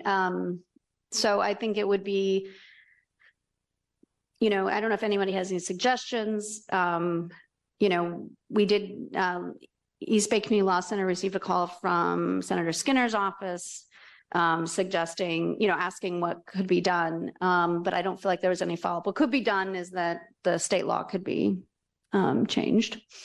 And the state law could say with the discretion of the court or something. But, it's just, to be clear, the court is not making sure that there is due process, which everyone has a right under the Constitution. And to be frank, this impacts tenants, but also landlords. And I have to say, the majority of the caseloads are big corporate landlords. And, so it's, and there are a few landlords that are there, but if they're, I'm not sure how they're going to file, or getting their time, or how many times they're going to have to go to court. So it really is impacting all parties. So it really needs to be addressed. I usually have a solution, but I don't.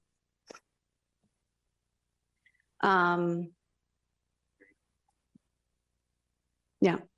And, the other issue is, the other parts of our county are not providing the same support that we are. It's kind of, I have to say, Berkeley, once again, has provided more funding.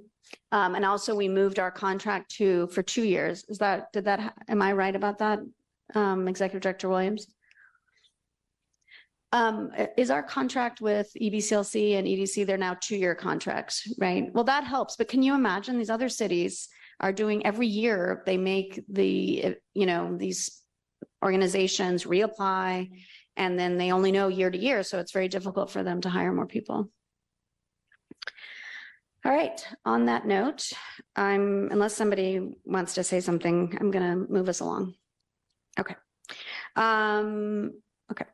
So moving on, B, recommendation to adopt resolution 2328, authorizing the executive director to execute a contract with BMI Imaging Systems. Chair, I'm sorry, can I just ask for clarification? That's me. I have 2 hands raised. Were you going to take public comment on the letter? No. No, okay. You take public comment.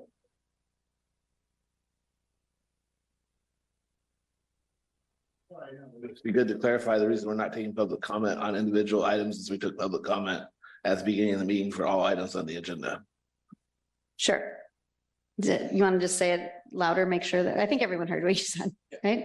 Okay. Oh, just for members of the public, the reason we're not taking public comment now is because we took public comment for all agenda items at the beginning of the meeting as is agendized on our agenda.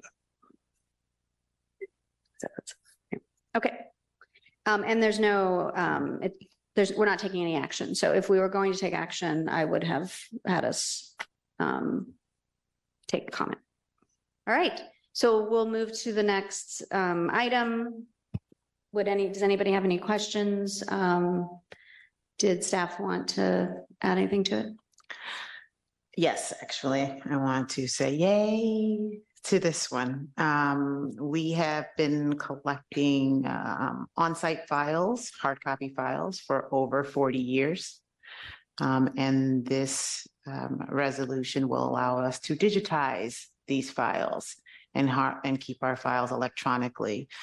This will allow us to be more operationally efficient and be cost effective because we will not have to keep our files on site and be more current technologically with that, having hard copy files. It was a long process, a very thorough process with the RFP. And so we have selected BMI, as you will see in the packet, for a not to exceed contract amount of $99,100. So I hope that you will allow me to execute this contract with this vendor. And I'll take any questions. Commissioner Johnson, did you want to say something, or Commissioner Kelly? I was just curious, what's the level of detail we'll have with the digitizing? Like, will it be like searchable PDFs, or will it be just some other format? And it may not, I don't know if there's an answer to that yet, but it is a searchable PDF by word, by case, and then by address.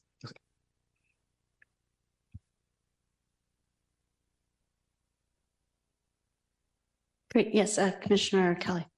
So the PDFs themselves won't be searchable. The categorizations and the headings will be. Be more specific. You won't be able to search through a document looking for words, but you can find documents based on the categorization that was put in when it's archived. You can search through the document via Adobe by a word. Oh, great. Mhm. Perfect. That's I think what Xavier's question was. Good, thank you. The archiving that the city did on one of their recent endeavors didn't do that, and it was. Let me clarify. I just want to make sure. Yes, you can search by word. Great. It will make your life so much better. Yes, it will. I just wanted to make sure. Yes. It's easy to fix now. And then is there a cost control in the contract to guarantee they actually finish it on time and all that before we move? Yeah, there are cost controls. They get no more money than what we said. No. Yes. So we have, what we did is, well, what we're doing now is we are literally counting our files and cross-referencing our files, what we had in our old system of RTS. And we are not to exceed, we did a cost of 1 million pieces of paper. So listen, we tried to do it as close as possible. Sure. So to the greatest extent feasible, that is what we did, is to try to average the number of documents, pieces of paper that we had. Thank you. I just also want to thank you. I think this is another example of staff dealing with some non-urgent stuff, maybe made a little more urgent by the move, but it's going to save us so much money in office space, in hassles, and every time I have to go into an archive and it's physical, I know how long that takes. You know, you don't always think about the 6 hours it takes to find the right box. This is going to be really great for the agency, and thank you for prioritizing these sorts of things. Just a little side note, if you have ever been in our building on the first floor, the way we keep our documents reminds me of an old Little House on the Prairie doctor's crank file system that is literally embedded by concrete into the ground. And we would have had to uplift that, I don't know how, and move that to our new space, which would have cost us upwards of $20,000 to $30,000. So not that that was the sole reason that we needed to get into the new sense of technology, but that was one of the cost reasons. Great. Well, thank you. So can I get a motion to approve? So moved. Second. Do we need a roll call because it's a contract? Do we need a roll call because it's a contract? No. The voice of God. All right. Can we get a voice vote then? All right, all in favor? Aye. Anyone opposed? Anyone abstain? Carries unanimously. All right, so let's move on to informational announcements and articles. Do we have our public information unit manager? Oh, there he is. We'll have here. I feel like we're on a little television show right now. Okay, Mr. Dahl, the floor is yours. Thank you, Chair, and good evening, Commissioners. I'm here to give your monthly update on the eviction numbers. So these numbers are since September 1st when the eviction moratorium lifted. As of today, there's been a total of 256 total notices filed, copies of notices filed with the Rent Board. That includes 121 3-day notices to pay or quit, 15 10-day notices, 87 30-day notices, and then 11 notices to perform or quit, meaning that there are substantial violations alleged by the landlords, substantial violations of the lease agreement. There's also been 3 60-day notices to vacate. So these notices seem to be notices relating to units that are not covered by the good cause for eviction protection ordinance. So, you know, ADUs, for example, are exempt, golden duplexes, if there is a tenant residing with an owner who is living in the unit and it's exempt. These type of units and lease agreements do not require an eviction notice per se, but Rather, we've received copies of notices to vacate. So there's been 3 of those. There's been only a total of 19 unlawful detainer complaints filed since the end of the eviction moratorium. One of those was a duplicate for the same tenant, so effectively 18, coupled with 5 that were served during the transition period, gives us a total of 24 or 23, including the duplicate, since the end of the eviction moratorium, September 1st, and including the 5 that were filed during the transition period, which again was May 1st through August 31st. So in addition to that summary of those numbers there, we did track down some additional information from EDC, just to give you all a picture of their work and their representation as it relates to these cases. So of the 24 unlawful detainer notices that we've received copies of at the rent board, EDC has been working with 12 of those tenants. 2 out of the 12 settled their court case with an agreement to move out. 10 are still pending, and they just appeared in court on 3 of those cases, but they're still pending. There's been no resolution as of yet. Additionally, EDC is representing 13 cases where copies of these notices were not filed with the rent board. Oh. And I'm sure that they'll work into their legal defense the fact that copies of these notices were not filed with the rent board. 2 of those cases have already been settled and the tenants can stay. 6 cases are still pending. 2 have been settled with time to move out and a waiver of the back rent owed. And in 2 of the cases, they could only provide a very limited scope of services to those tenants, and they weren't able to really further describe or define that. But that's just a quick, summary and overview of the action, as you were speaking of, Chair, and some of the cases you've seen in court, and our partnership with EDC to represent tenants in Berkeley who are facing evictions and who've received unlawful detainer complaints. So happy to answer any questions, and again, remind the board that we do post a summary of this information on our evictions webpage. We don't include the address or tenant name or things like that, but there is a summary of the notices that have been filed with the rent board, and the cause or the reason related to the notice. But I'm happy to answer any other questions folks might have. Mr. Kelly? I don't need a long answer, but I'm just curious. Do we send a letter to the court when we find out that a copy of the notice wasn't filed with us, or is that just something that we tell the East Bay Community Law Center when they call us to check on a specific tenant? The latter. Yeah. So we don't, if a copy is not submitted to us, we don't know about it. And it is part of the legal defense, and folks who are working with EDC or EDCLC, I would hope that that's one of the first things they review. We do share our information about, the addresses and tenants' names that we have received notices for. So, I assume in their work, they're cross-referencing our list and preparing legal defenses in those cases where copies of notices have not been submitted to the rent board. Would there be a stronger contribution to the case file if we did a different practice around that, such as generating a document?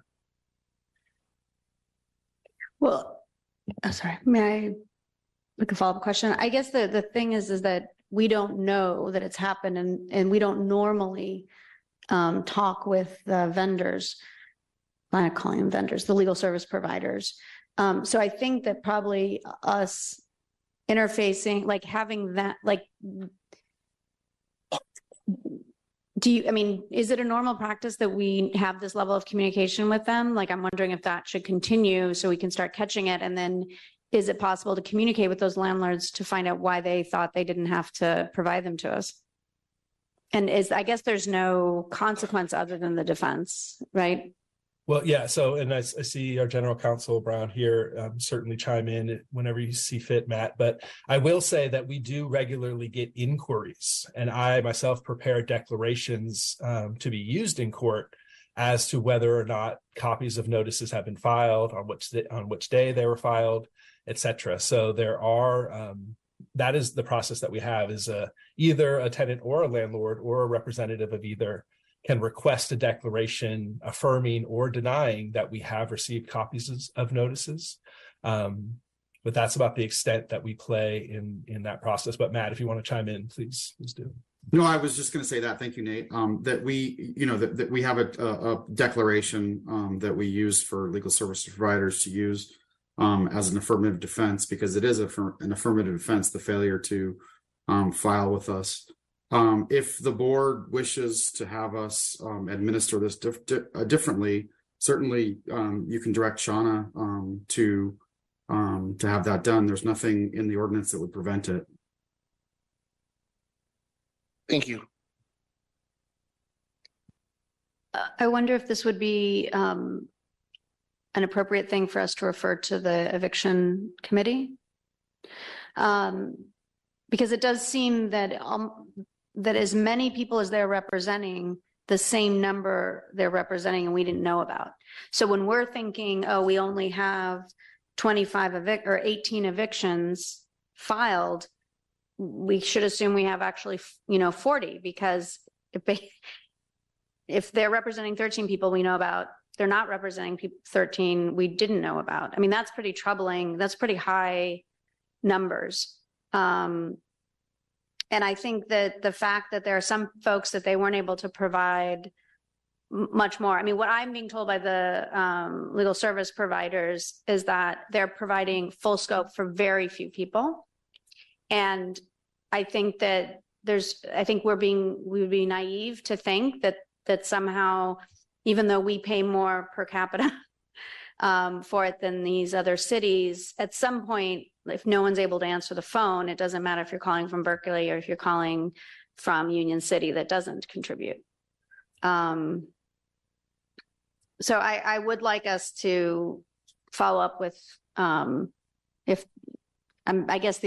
not sure whose purview it is, if it's the executive director or general counsel, but somebody needs to follow up with the legal service providers to make sure that we follow up with the landlords who did this.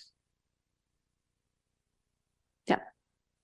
Yeah, I'm happy to have this referred to the eviction committee, but I just wanted to warn that we just had our meeting a couple of days ago and probably won't be meeting until January. So I don't know if that's a problem with the timeline, or perhaps, Well, why don't you maybe discuss, there may be further things, but maybe we can, I'll work with the executive director to see what we can do to make sure we have a better sense of the cases we don't know about.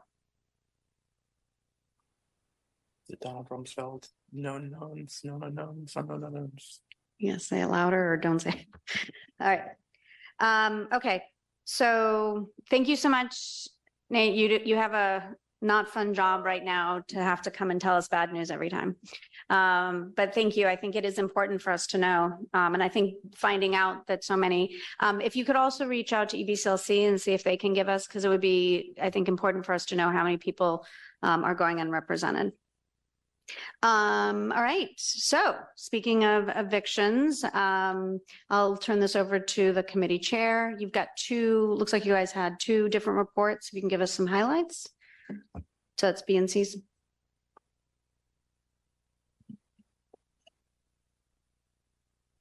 That's you. Sorry. No I thought this was a staff presentation, but so if you want me to present in the 2 items, I can. Did staff have something? Who covers this committee? Oh, that's me, Chair. I'm happy to discuss these reports very briefly. Okay. Thank you. Committee Chair. Sometimes the committee chairs do like an intro, being like, we did all this fancy work. And here you go. Minimize what I say. So at the September meeting of the Eviction and Section 8 Foreclosure Committee, we presented sort of our semi-annual reports on the 2 of the specialized categories of evictions. The first being owner move-ins, which the ordinance requires the agency to track, and the second being Ellis Act evictions. And so both of these, so we're looking back and we're seeing, how many of these happened in a specified time period.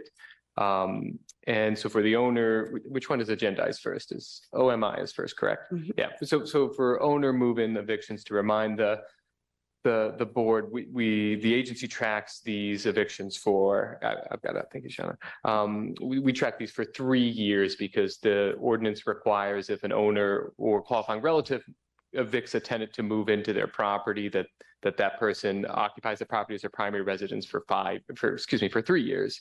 And so we check up on these properties. We send them a letter every year or so saying, hey, you know, if you're a tenant and you're renting here, this is what your rent should be because the controlled rent would continue past the eviction. Throughout the entire COVID moratorium, owner move-in evictions were prohibited in Berkeley, which wasn't the case in every jurisdiction. And so this this most recent report that we presented to the eviction committee was that 3-year period was completely encompassed by the moratorium. So there was only one erroneous owner move-in that was represented sort of 2 notices, 1 notice served twice, rescinded both times. And so this 3-year period in the most recent report, reflected no one being displaced for this type of eviction for an owner move-in. And I can switch gears very briefly to the Ellis Act evictions. Ellis Act evictions occur when an owner determines that they want to take the property off the market and not have it as a rental anymore. And so we track those for for at least 10 years because some restrictions stay that long. We record a document when an owner applies to remove their property from the rental market. We record a document with the county recorder so any subsequent purchaser can see this property was removed as a rental from the Ellis Act. So person who wants to buy this property might have some obligations to the tenants who are displaced. The Ellis Act evictions were not prohibited for most of the COVID moratorium.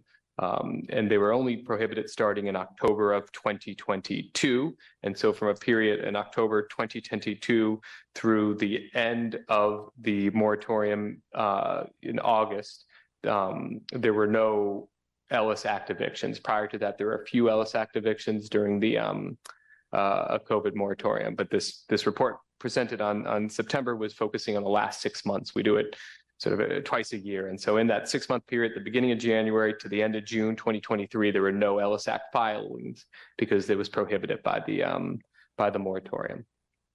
I'm happy to field any questions on either of those reports. Anyone, any questions? Anyone from the committee? Yeah, I mean, I'll just say I think it's kind of reflective here as well that, fortunately, because there was no valid OMIs or Ellis Act evictions, the discussion at the committee was very brief. So that's all. Thanks. Yeah, well, I'm glad. It's always good to hear almost no evictions. All right, Commissioner attendance on board and committee meetings update through the 3rd quarter. I don't know if anyone wants to say anything. I'll just move on. These are the other first 2 had to do with the increase, the surge in the evictions. And then the Commissioner Marrero, did you want to speak to this? Yeah, thank you, Chair. I just wanted to thank all the advocates that called in to CPUC to advocate for renters, farmers, schools to be able to have solar energy. We were successful with the multi-unit renters. We were not successful with the others, farmers and schools. And so we want to still kind of press the needle on that because we know that in those industries are facing huge budget cuts as well. And solar would assist with that. So thank you for having it on the agenda. Just wanted to share that I am doing advocacy on this topic. And I'm really happy that we won for the renters like myself that live in apartment buildings. Thank you. Yeah, great. Okay, our next item is just to remind folks that our next regular meeting is December 11th, Monday, December 11th. And so if you need, or is the 21st, I believe, but the agenda items are due by December 11th. That's just our next regular. Okay. And then moving on to committee board meeting updates, budget and personnel. Do we have any updates? We don't have any updates, but our next meeting is December 7th at 5:30. Great. And then environmental sustainability committee. We had a rather productive meeting on November 1st, and we went over some data. We received a huge data set sort of close to the meeting, so we didn't have time to really dig into it. But we are trying to parse out which landlords are currently paying for either electricity and or gas to see if we could find a way to collaborate on having them install solar for tenants. So the staff is going to further refine the data set, and the rest of us got homework for until our next meeting, which I believe is January 10th. So we're going to reach out to environmental groups,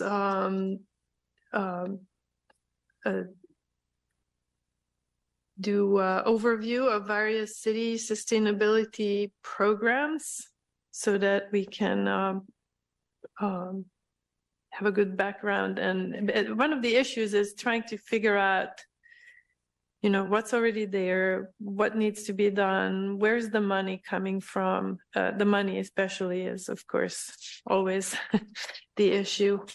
And I'm going to reach out to some other city departments and to get a kind of tighten it all together so we can start acting soon, hopefully. Right, moving on to, we've got eviction section 8 foreclosure committee. Yeah, so as always, we have a standing item regarding eviction activity, but we just got an update on that, so no need to be repetitive on that. We also talked about possible changing the eviction notices to include an attachment where it provides services, rental assistance and legal services. But I understand that the ad hoc committee on the rent ordinance amendment is also looking into that. So thank you for doing that. We also had a brief presentation about the Berkeley Housing Authority and the Section 8 program and kind of the rent board's jurisdiction over that. Unfortunately, representatives from BHA were unable to attend, so we hope to invite them again to have a discussion to see if we can work on things of mutual interest. And the next meeting will be on January 9th. And on to Lyra. It's a little disheartening to hear the Housing Authority couldn't come to a hearing they were invited to. Lyra is continuing to hold ourselves in recess to avoid any conflicts with the ad hoc committee on ballot measures, so we may begin meeting probably again, I think maybe February, when the recommendations of the other committee have moved on to the 4x4. Thank you. Okay, that makes a lot of sense. Outreach committee. Yeah, we discussed a few things at our last meeting. The kind of biggest discussion we have was something that was generated from an item. There was a presentation to us of an item that's going to be mailed out to the community, and we had a really robust discussion around what our standard practices should be for kind of style and when we put these things out. Mm-hmm. And it generated an interest in producing a kind of comprehensive style guide for the agency, which is a combination of a few different things that we had been discussing. So, language access policy, disability access policy, and the way that we craft our materials, both online and in print. And then there's just other accessibility questions and ease of comprehension questions that we've been discussing. And so I think we asked staff to bring back to us at our next meeting an assessment of what it would take in terms of a cost to really produce something like that, a comprehensive style guide. And so once we get that from staff, that kind of assessment of cost, we'll be making a recommendation to the full board to move forward with that at some future date. Great. So, and yeah, Commissioner Kelly, if you want to. Yeah, I just want to say I've served on this committee since I've been on the rent board. And I really wanted to say I appreciate Nate Dahl, our staff member, has done a lot to improve our ability to track metrics, basically, you know, where we table how many people we talk to, what those conversations were like, to then try to inform where best opportunities for next year. This will be the first mailing we've ever sent out where we'll be able to track the links in it and to know how many people got our mailing, went to that link and accessed a resource, which will help us to understand the impact of the cost of the mailing, who we're targeting. That's really fantastic information and the kind of stuff that doesn't just happen in the course of a regular week. And so I just want to thank staff for that. It's these sorts of small-ish changes that give the board the ability to make better decisions and also allow our staff to improve services to our tenants and our landlords. Great. Yeah, and I echo that. We've been very demanding of Nate in our committee, and he's risen to the occasion. So I want to appreciate him and my fellow commissioners on the committee for really, I think, a very productive job. Great. All right. And then the 4x4 met. And I think we had a very productive meeting regarding the demolition ordinance. It is now on its way to council. I think this has taken 6 years. The good thing is that it's now stronger. When the first version came to us, it basically gutted all the protections for rent controlled ordinances, or rent controlled properties. So I think that's fantastic. And I have to say, I want to, say thank you to the mayor, because he really fought hard for this and pushed back when he, with staff. And anyway, I think we really have created a model.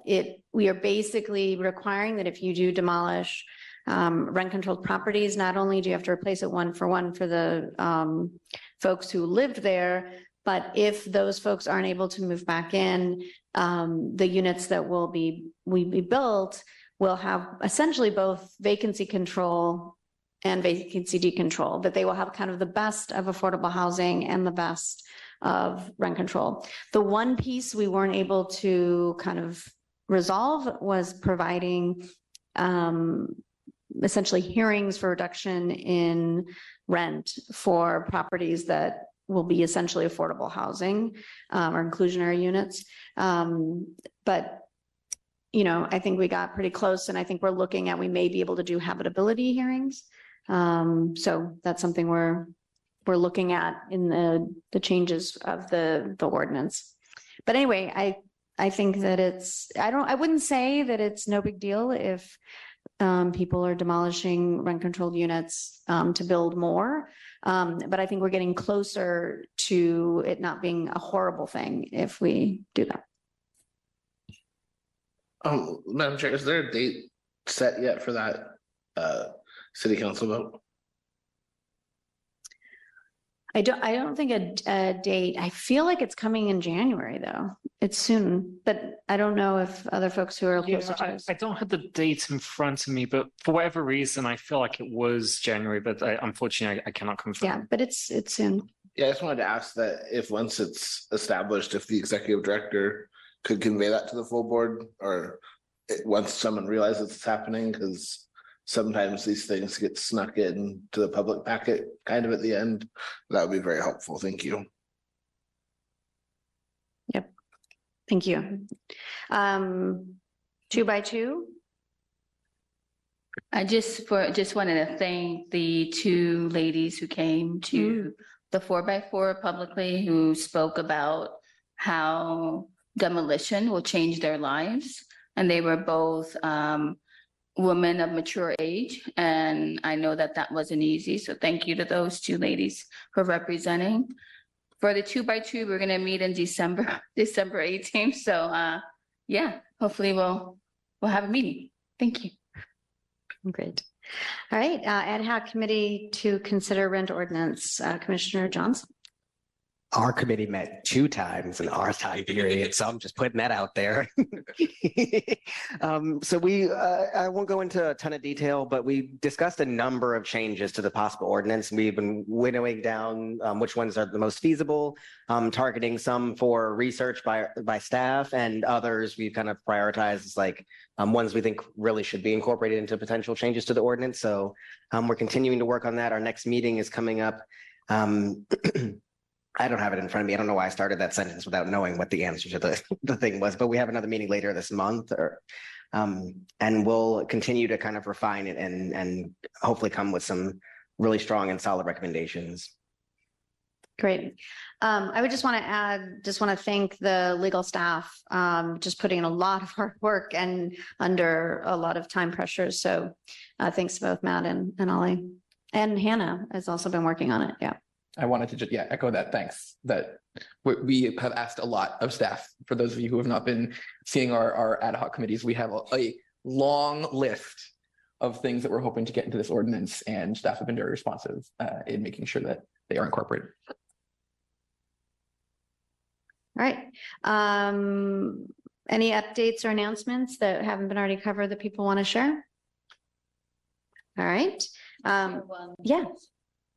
I shared this at the outreach committee too, but the regional advisory committee for the West, which includes California, we've met and we have provided recommendations to Secretary Cardona about a number of opportunity gaps. Just want to let you know that housing was one of them. We did a lot of need sensing work and focus groups all over the state and with professional associations, governors, people on the ground, lots of feedback about needing to get housing. So I did make sure to kind of put that in my recommendation, which was voted unanimously. And once I get the full report back, it'll be available on the Federal Register, but I'll definitely shoot you all like an email and with the report so you can read it yourself. Great. Thank you so much. All right. So if anybody has any items that they want on a future agenda that you've thought of right now, you could do it. And if not, you just need to do it before the next, I think it was, what was it, December 11th. All right, I'm going to move us now. We are moving to a closed session. We will be doing that in the back room. And smoked filled bathroom? No, Just kidding. no smoking.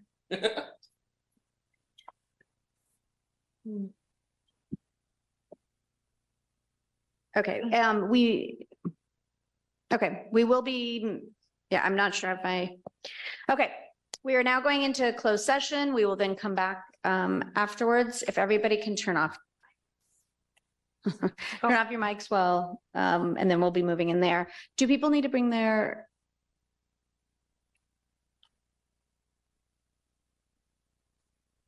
Don't you have to read the statement for closed session?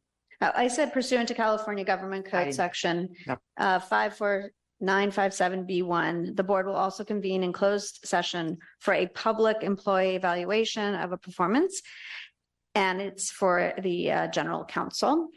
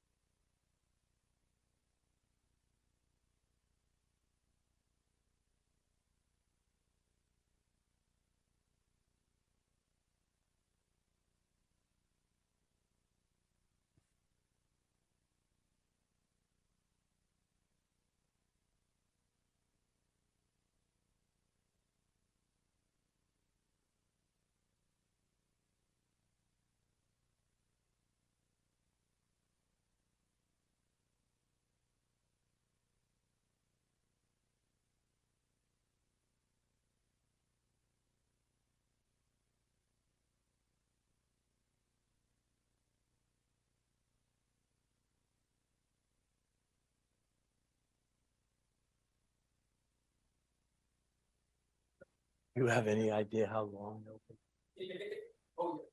Okay.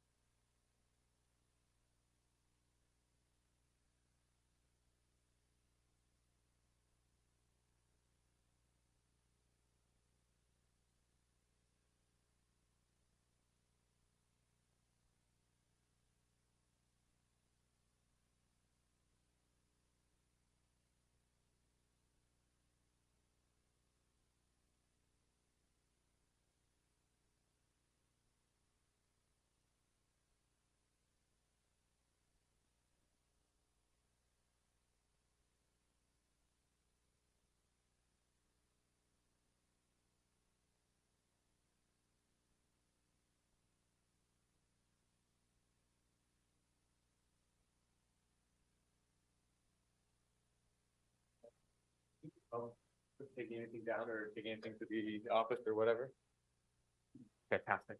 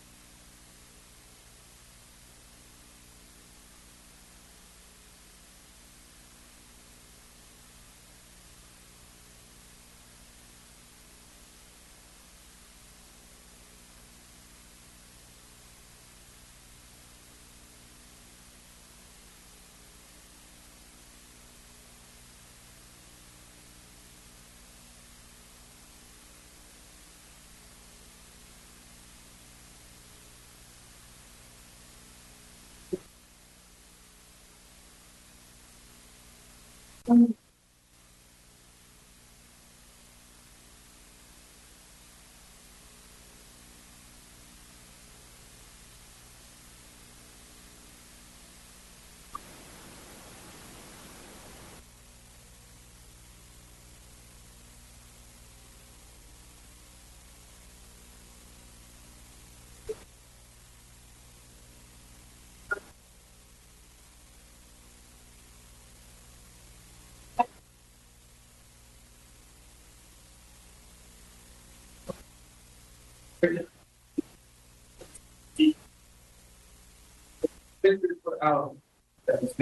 yeah.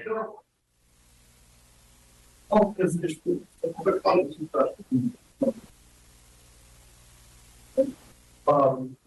Yeah, we saw. Yeah. Maybe, yeah.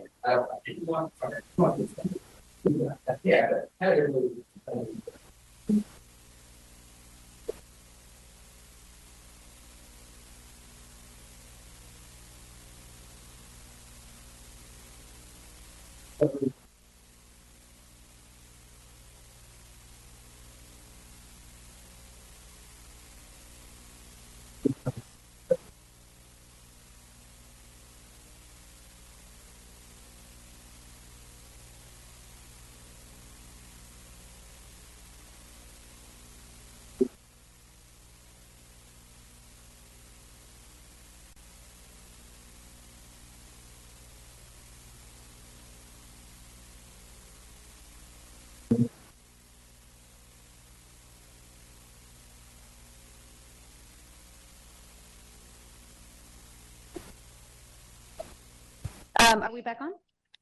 Or we never left?